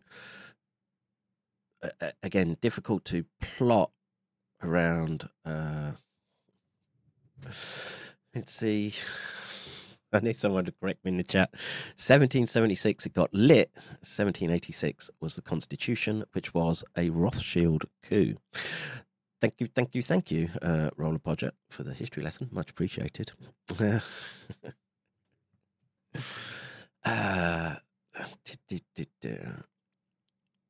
Let's see. Gotta match the DOD's guillotines. What? Let's try and avoid those. I did some tracking of genomic evolution in the 90s. Says Grout Guppy. Federalists were cunts for the most part. Articles of the Confederation Enjoyer. I don't know. That's you Americans sort that out between yourselves. No doubt the most virile doc still gets morning glories. Those were the days. Have we ever had a virus do dramatic shifts as SARS-2 has, or have we had slow-mo drifts like the flu? The latter would be true, not the former. I mean, short of, I've never lived through a biowarfare assault like we've witnessed in the last 4 years. I'm not sure any of the normal metrics that we'd use actually apply, and you can see how that's translating into this review paper. It's all over the shop with respect to being able to classify symptoms. Yeah, sure, people are clustering, but it's how to get that information relayed to. Like I say, most of us are just going to be on the short end of the the prescription pen, as the doctor just thinks, oh, I just got to shut this person up. You probably get prescribed some SSRIs. I mean, if you're somewhat like Charles, and you've got severe dysautonomia manifesting as blood pressure abnormalities and heart rate variabilities, then the therapies can be more targeted. But the autonomic side of it, there's not a whole lot. We're not very good at the modulation yet. There are, of course, tools you could use. Anticholinergics, I guess. But in terms of monoamines, I'm struggling to really sort of think of knockdown therapies that would be used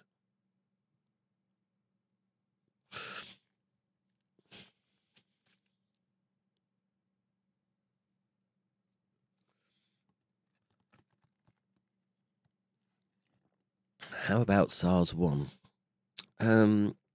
SARS-1, well, I mean, it erupted and then just became endemic, I guess. It's part of the background of viruses that there's plenty of evidence pointing to malfeasance in that space as well. Again, I'm refused to trust that branch of science. I refuse to trust anyone who's been trying to gaslight us with information with respect to go back to sleep, Lickspill, get back in your kill box. Don't you dare look at that scientific data.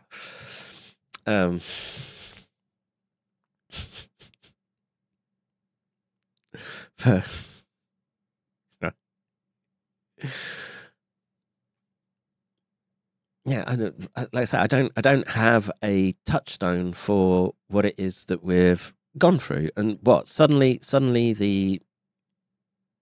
we were plagued with all this MECFS before, dysautonomia, and we just weren't picking it up.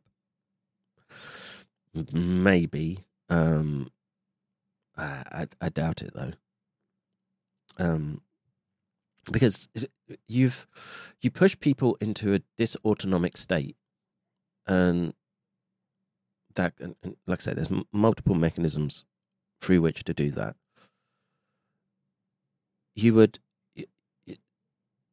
There would be a fingerprint of it, and what we have to account for now is why the excess deaths.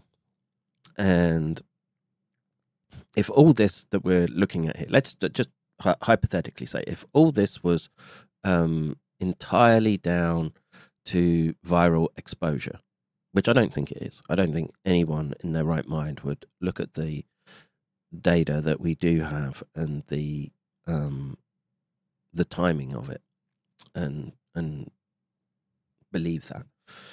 But in this instance, let's just say it was the virus that was doing this. You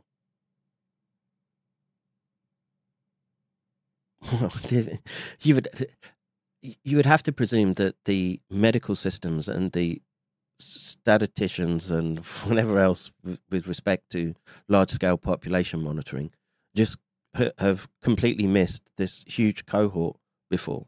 And I don't think that that's possible, especially with something so striking as dysautonomia. I really don't.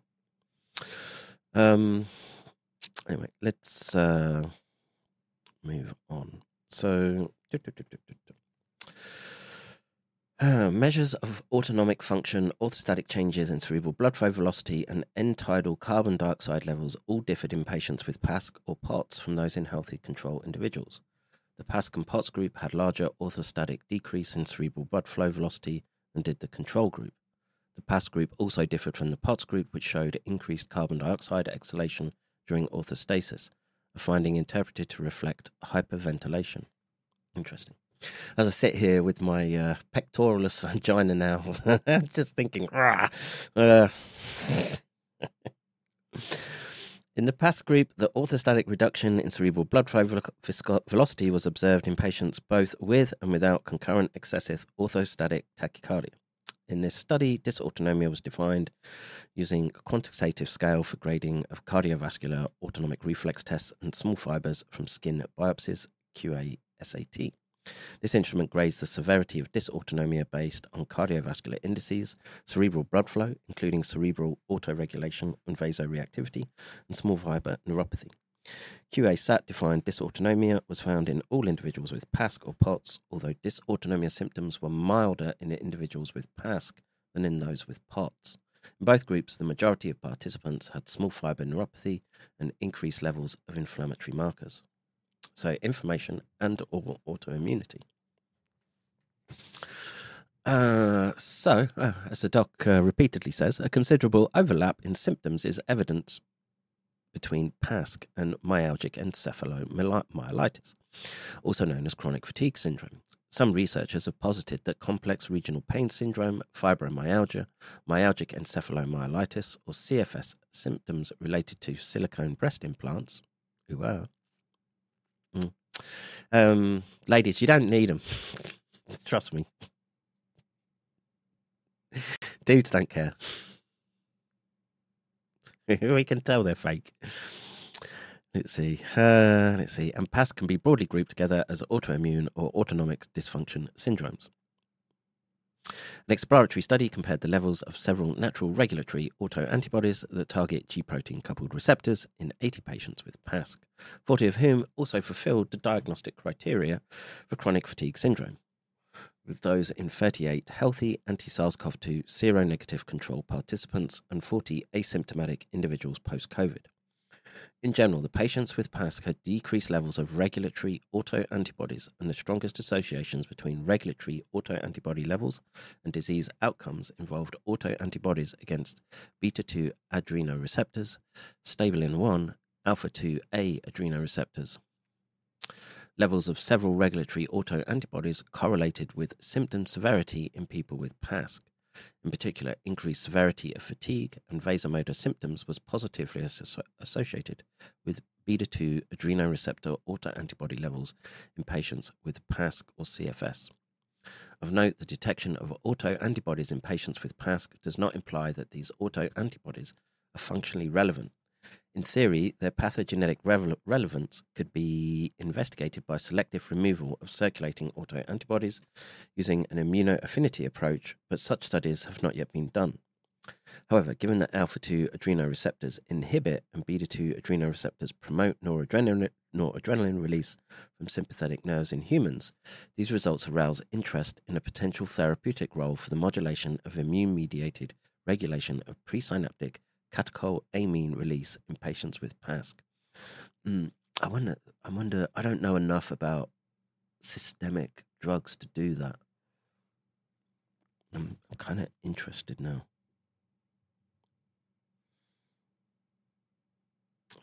Systemic catecholamine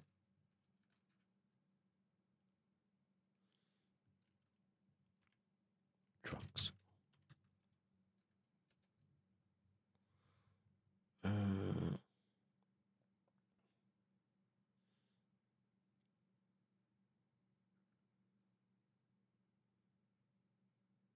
The basis of catecholamine therapy.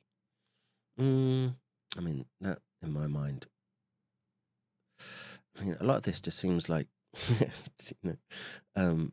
things that would be, well, I guess the antagonists, but that they would use like beta blockers and stuff. Catecholamine drugs, heart disease.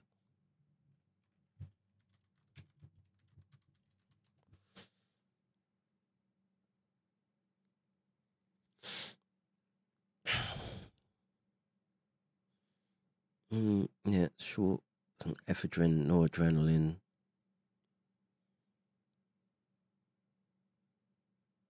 I didn't say anything about, so beta blockers.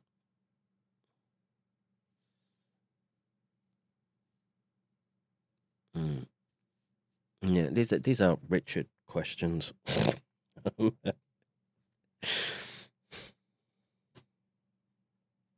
Let's see. Extensive phenotyping of blood and cerebral spinal fluid samples from a comprehensively studied group of hospital inpatients with PASC showed evidence of unique intrathecal oligoclonal bands in 25% of these patients, compared with healthy volunteers' immunophenotype before COVID-19 pandemic.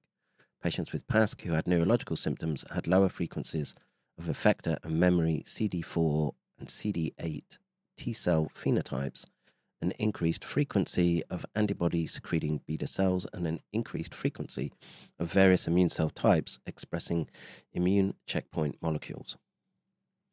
A prospective study that compared biomarkers of cellular and humoral immunity in individuals with and without PASC after COVID-19 found no difference between the PASC and non-PASC group in terms of their elevated levels of multiple tested cytokines and chemokines. These findings reinforce the importance of including a control group that has fully recovered from COVID-19 in studies of patients with PASC, because these results indicate that similar immune responses to the virus may occur independently of PASC. However, a multiplex analysis revealed an increase in IL-4 level in patients with PASC compared to controls that was not seen in the non-PASC group. IL-4 exerts several immunological effects and is produced mainly by mast cells, T helper type 2 cells, eosinophils, and basophils. Effect of predisposing factors. Findings from a few studies raise the possibility that factors such as decreased heart rate variability that were present in individuals before the pandemic could either predict or predispose individuals to worse post-COVID-19 outcomes. Among Italian undergraduate students who had participated in a study of stress symptoms and HRV before the pandemic and underwent repeat testing after 12 months of follow-up, the main findings were that, although the mean HRV remained within normal limits in this group, pre-pandemic low HRV and expressive suppression interacted to predict COVID. I wonder why the font is messed up there, but yeah, never mind. Interacted to predict COVID-19 related symptoms of post-traumatic stress disorder. A finding of increased heart rate reactivity to acute psychological stress in individuals assessed before the pandemic predicted higher levels of post-traumatic stress disorder symptom during the pandemic.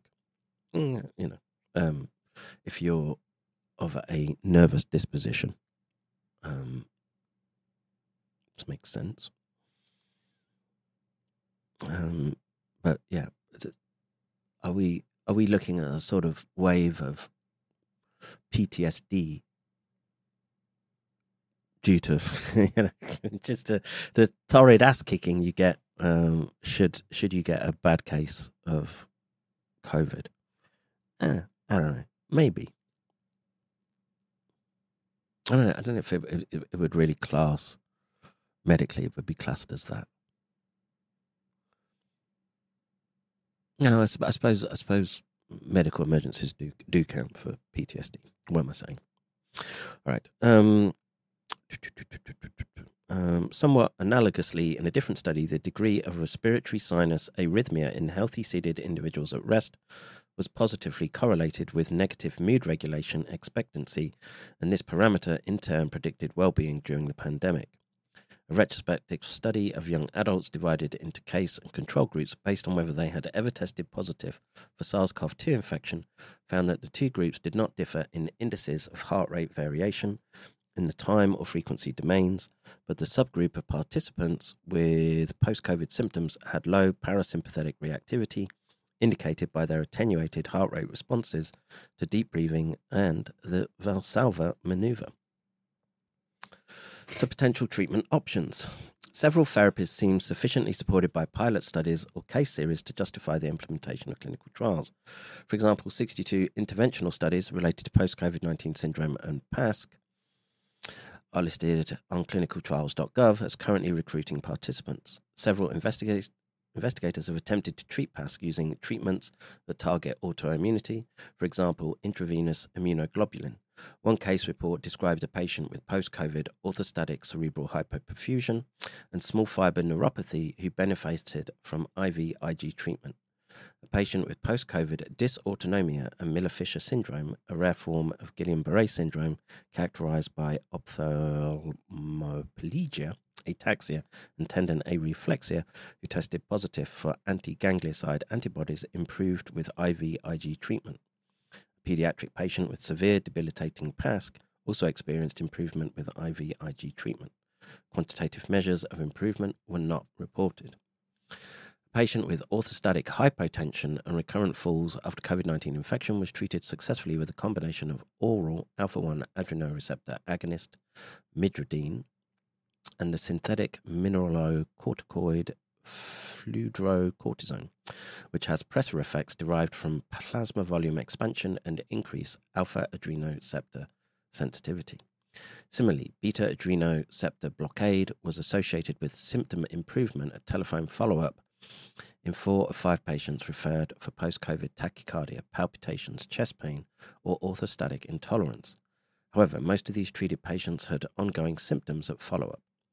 Treatment with fludrocortisone and midrodine is recommended for PASC-related orthostatic intolerance, whereas noradrenaline reuptake inhibitors such as duloxetine, nortriptyline, and tapentadol are relatively contraindicated in this setting owing to the possibility that these agents could exacerbate orthostatic tachycardia.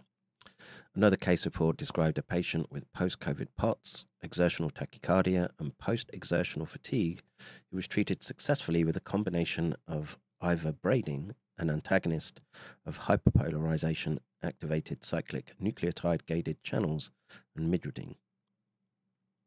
For those with all these dysautonomias, get down to your doctor and take notes, because I only have this article on Rent.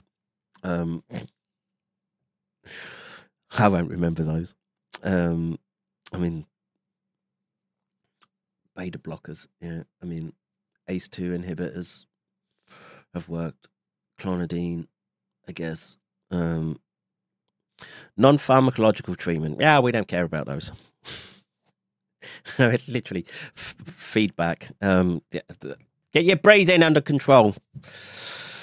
Several case reports show that stellate ganglion blockade with local anesthetic bupivacaine can alleviate post-COVID-19 anosmia and dysgeusia, PASC-related fatigue, post-exertional malaise, shortness of breath, gastrointestinal symptoms, and various other post-COVID symptoms. I'm trying to imagine that that would wear off within hours. But the beneficial effects of stellate ganglion blockade were sustained for 2 months in one of these patients. Long after the blockade itself would have worn off. Yes. The authors of this study, who were employed by a plain clinic that offers stellate ganglion block, among other services, speculated that the mechanism of this sustained benefit might involve local recalibration of regional sympathetic influences, central integration of the effects of increased cerebral blood flow, or a rebalancing of interactions between the nervous and immune systems. Off just a nerve block? Temporary one? Maybe. These are such low quality data sources to be pulling from. It's hard to say what works and doesn't here. So cardiovascular rehabilitation programs stimulate the peripheral nervous system, improve cardiorespiratory fitness, and reduce cardiovascular risk factors, hospitalization rates, and cognitive impairment in patients with cardiovascular diseases. Accordingly, such programs could have a role in attenuation of cardiovascular features of PASC. However, despite substantial interest in non-pharmacological therapies for post-viral syndromes, including PASC, robust evidence of their efficacy is so far absent. Treatment with antioxidant ethyl methyl hydroxypyridine succinate can decrease the symptoms of post-COVID asthenia. This study assessed the autonomic function of participants using a Curdo Autonomics Index, in which values greater than 0 considered to indicate a predominance of sympathetic excitatory influence over parasympathetic influences in ANS activity. However, the KAI was developed to assess the effects of injected adrenaline and other vasoactive drugs, and to the author's knowledge has not been validated by comparisons with other measures of sympathetic outflow, such as noradrenaline spillover and skeletal muscle sympathetic nerve traffic. There's not much for them to be going on here, I'm afraid. That's my take from this. So let's see what their long-term outlook says. Despite the scattered nature of the data, yeah, you're telling me, the general impression gained from the literature is that autonomic abnormalities persist in a substantial portion of patients with PASC. An online survey found that most patients with a diagnosis of PASC reported prolonged multi-system involvement and substantial disability, mainly resulting from systemic and neurological or cognitive symptoms. However, people who had recovered fully from acute COVID-19 might be less likely to participate in such surveys, which might therefore overestimate the extent of long-term debility. In a group of patients hospitalized for COVID-19 who were assessed at the time of discharge and 2 months later, orthostatic hypertension and POTS had largely resolved by the post-discharge follow-up, although 2 patients, both over 65 years old, still had POTS symptoms and signs. Testing of aortic pulse wave velocity and brachial pulse wave velocity in patients post-COVID showed that baroreflex and cardiovagal gain had both improved by 48 weeks of follow-up. However, mean aortic pulse wave velocity was still elevated in the subgroup of patients with PASC. the potential role, and the other, once your autonomic nervous system has been shunted in this way, people are gonna, how should we say, you're closer to tripping over the edge of serious cardiovascular events, and there just may be a whole bunch of people just not quite getting the signals that their autonomic nervous system is saying to them, particularly because if they're young. And you just push a little bit too hard on the accelerator, and you keel over. All right, so the potential role of allostasis. Well, I thought we were at the end of this article. Not nearly. Anyway,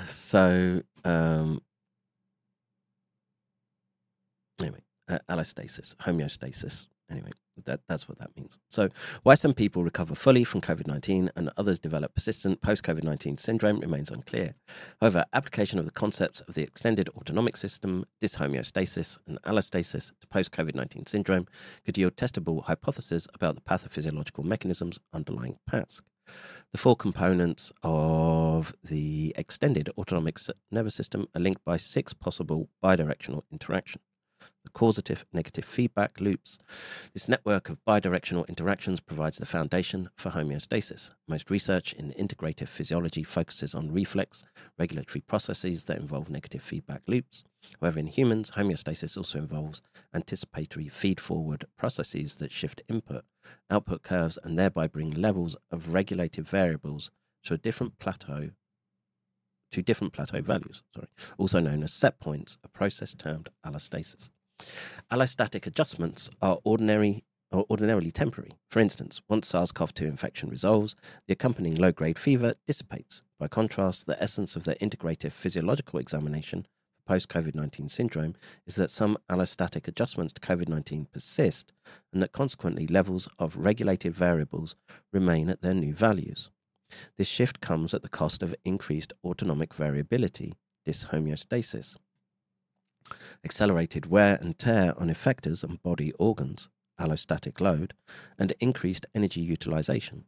Persistent allostasis can theoretically be ascribed to the combined effects of instinct, meaning inherent processes such as the innate immune responses, classical Pavlovian conditioning, and operant instrumental conditioning.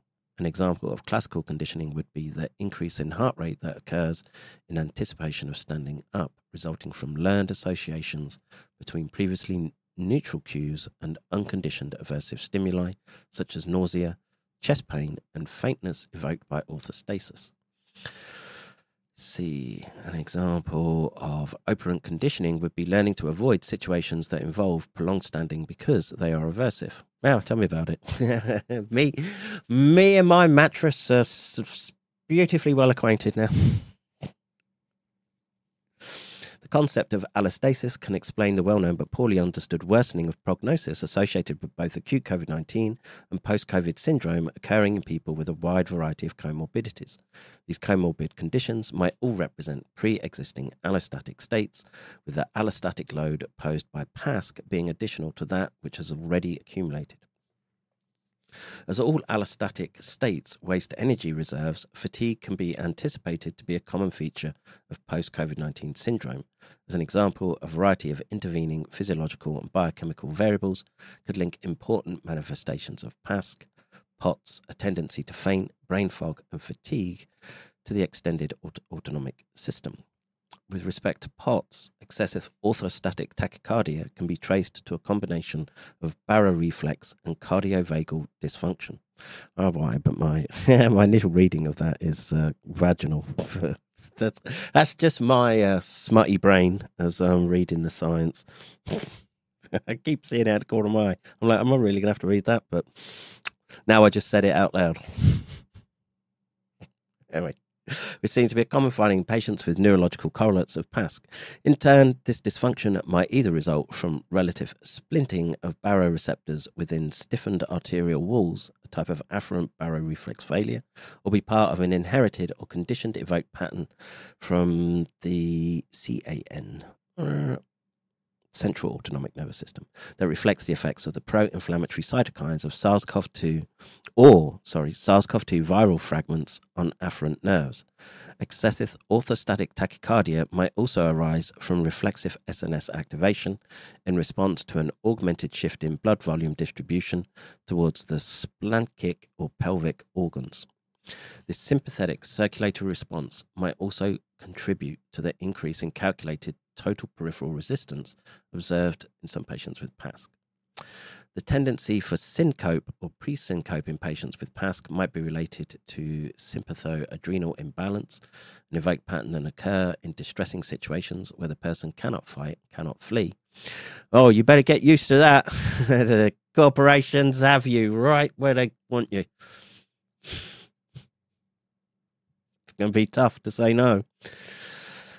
In sympatho-adrenal imbalance, the increase in activity of the SAS, as measured by plasma adrenal levels, is greater than that of the SNS, as measured by plasma noradrenaline levels. This relative restraint of SNS outflow results in unopposed adrenaline-induced skeletal muscle vasodilation and a shift in cardiac output towards the limbs and away from the brain. Some of the relative SNS inhibition occurring in this setting could be the result of high arginine vasopressin levels. Brain fog in individuals with PASC could also reflect decreased cerebral blood flow, resulting from impaired cerebrovascular autoregulation, hyperventilation-induced hypercapnia, shifts in the distribution of cardiac output away from the brain, or a combination of these factors. A decrease in effective circulating blood volume and cardiac stroke volume could release the SNS from inhibitory restraint by low-pressure cardiopulmonary baroreceptors.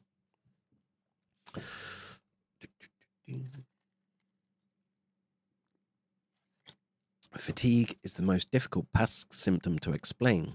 Fatigue might be a manifestation of an abnormal pattern of central neurotransmitters in brainstem and cortical pathways of the central autonomic nervous system and or stress system. In animal models, neuroinflammation induced by lipopolysaccharide administration, like they hit everyone with those plasmid-infected process 2 vaccines.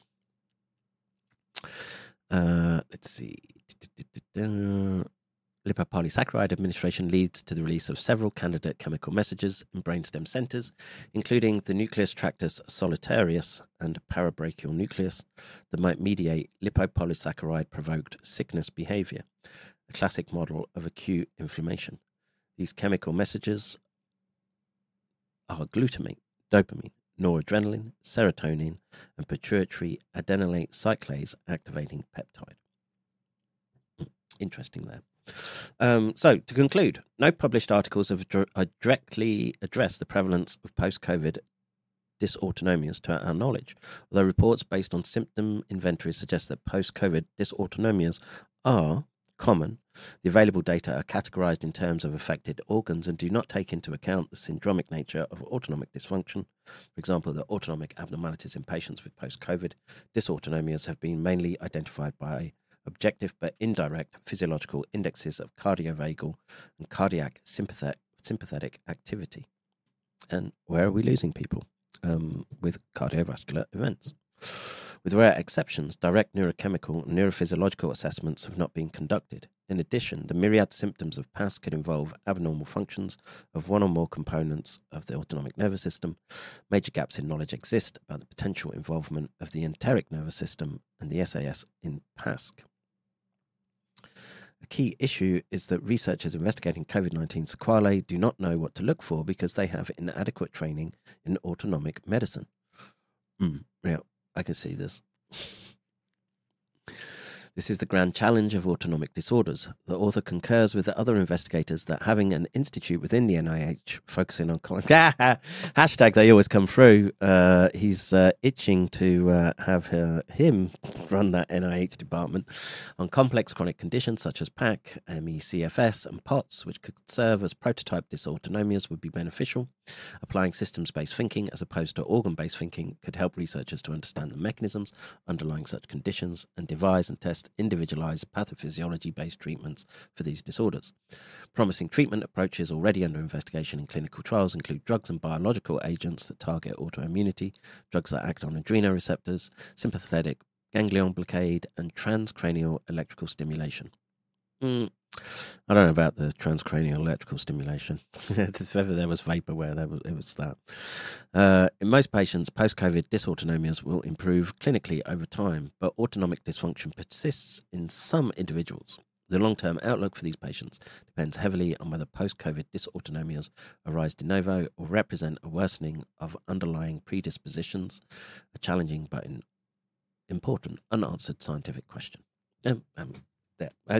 That's the review done, and what that tells me is just that it's again very messy area right now because of the inherent complexity of the autonomic nervous system, and we just know that that spike and the viral fragments and the lipid nanoparticles, etc., can impact various different levels, and again it'll be very much down to the individual, genomics, etc., all the usual caveats that go with this.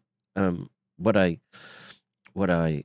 disturbingly took from this manuscript is that there aren't much in the way of interventions really, and you don't want to end up like Commander Rixey and in and out of hospitals. He was in again this week, and I wish I knew more. I wish it's a field of medicine where you have to be very hands-on, right? So some of these tests and the signs that you would have to be trained to look for, but take years and years of training. And I don't know, maybe the molecular diagnostics have improved somewhat in recent years, but I think that there's a lot of people in positions like Charles now, and all those. It's one thing being exposed as a casualty of biowarfare release. It's another to be forced into the kill box and shut up with it, and ending up with these dysautonomias.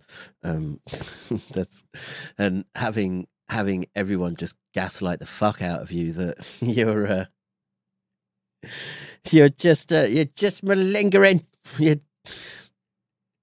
That crazy blood pressure, and you're just trying to get off work. Yeah.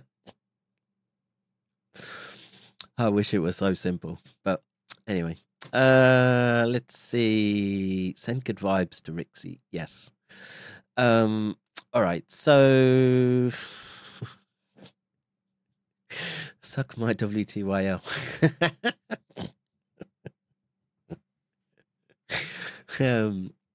Let's see. 30 years I'm behind on tech. Yeah, I just feel it. It's just accelerating away from me. And that's what kids are for. Just they've adapted to it. They got different pressures. All right. Let's see.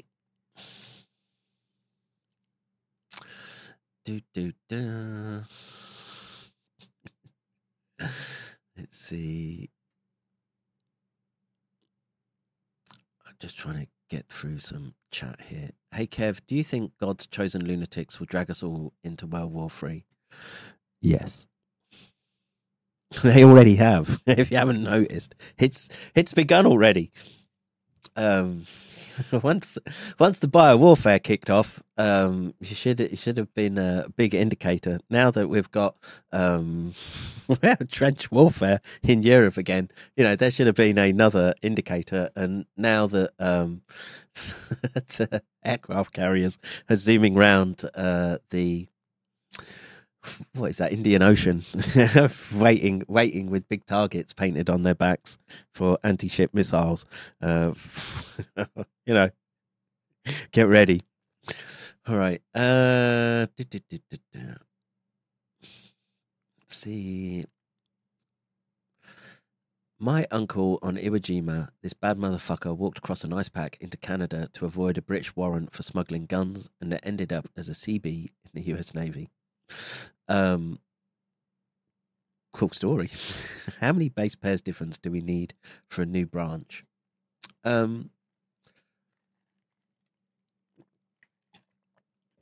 That's dependent upon the elements more within the backbone, stable elements of the virus.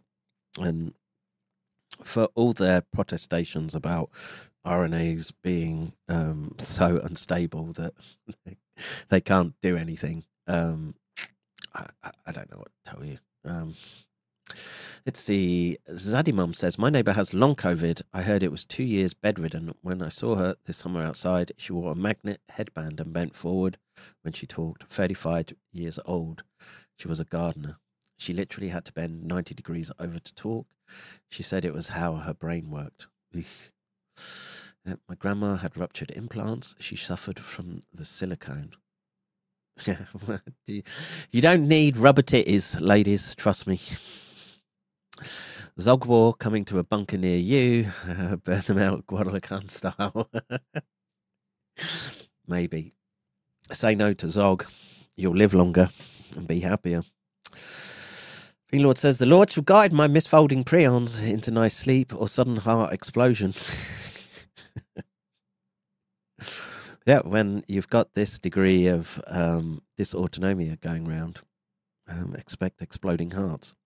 Who predicts global cancer rates will rise at more than 75% by 2050? Yeah, that's if there's people around in 2050. Suck my WTYL says hello.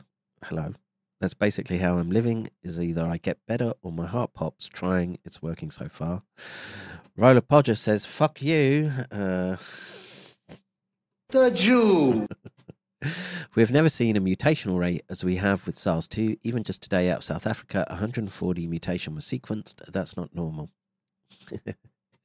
Suck my WTYL says, I am proud. The Jew. Proud. The Jew.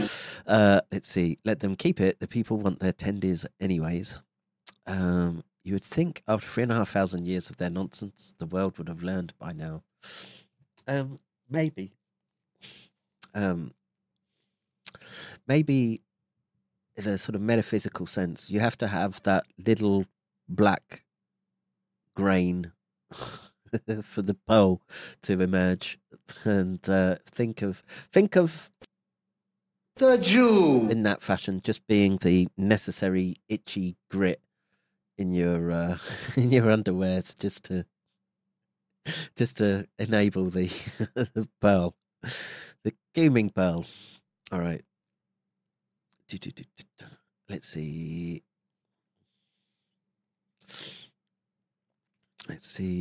I'm not nervous, says Suck My WTYL. Some speaking in the native tongue there. Let me see what that means in the chicken scratch. Translate. It's probably like, may you forever be in debt, Goyim. No, not chronotropic incompetence.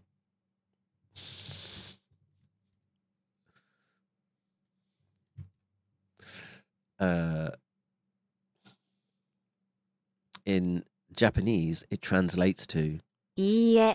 Iie. In English, detect language. Let's open up.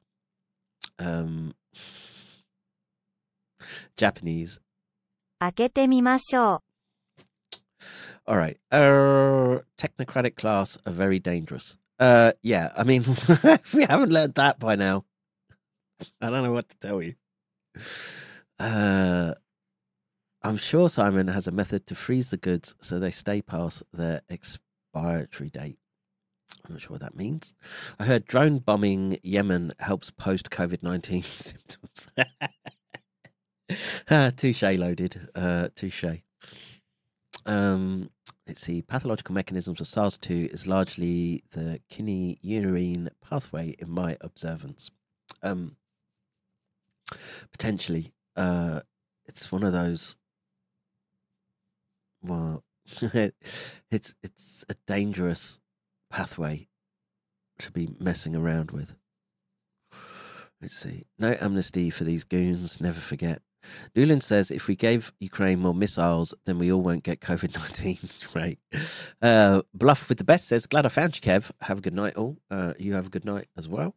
Let's see. As predictive, the MTFs tried to normalise heart attack now. Cardiac arrest can affect people of any age. Here's what you need to know. February 2nd.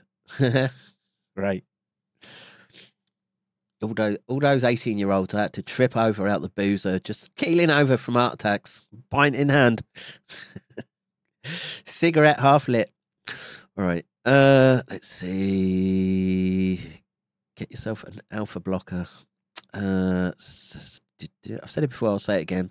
All they've done is level the playing field after centuries of inbreeding. Doc, check PP Blick Food incoming. Thank you, Freddie. Much. We'll check that right now. That means logging in. Ask everyone to watch this. King of the Prion War.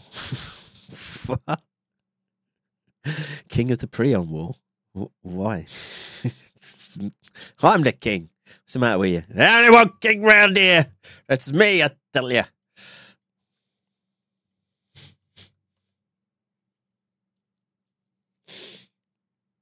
That is me. That's Savim's lecture. Okay.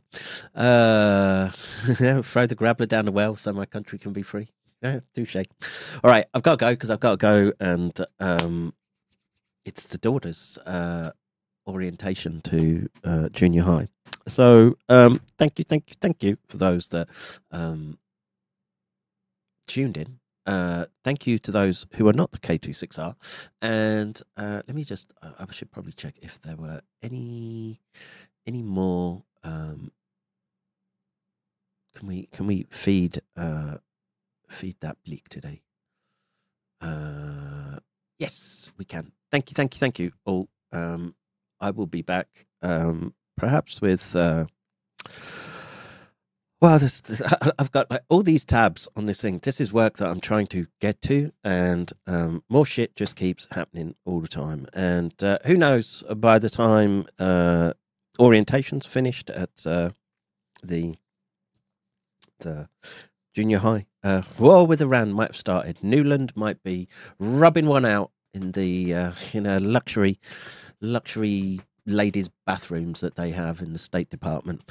All right, although she probably uses the gents. I'm out of here. Take care. God bless. And see you in the next one. Bro, you don't know how angry I am. You do, I was just leaving for fucking work. You do not understand how fucking pissed off. After reading that online, I will be arrested for not taking a fucking vaccine. Fuck these campers! I will fucking kill each fucking kappa, I swear! This is not a fucking joke anymore. This is fucking dead serious. I am fucking dead serious. These people don't know who the fuck they're actually playing with. Fuck these chappers. No fucking vaccine or mRNA will ever turn through my fucking blood. Never! I will fucking die! Fucking fighting for my fucking bees and my fucking forefathers and my fucking lineage! Fuck these motherfuckers! All that fine. This guy. So check those back down.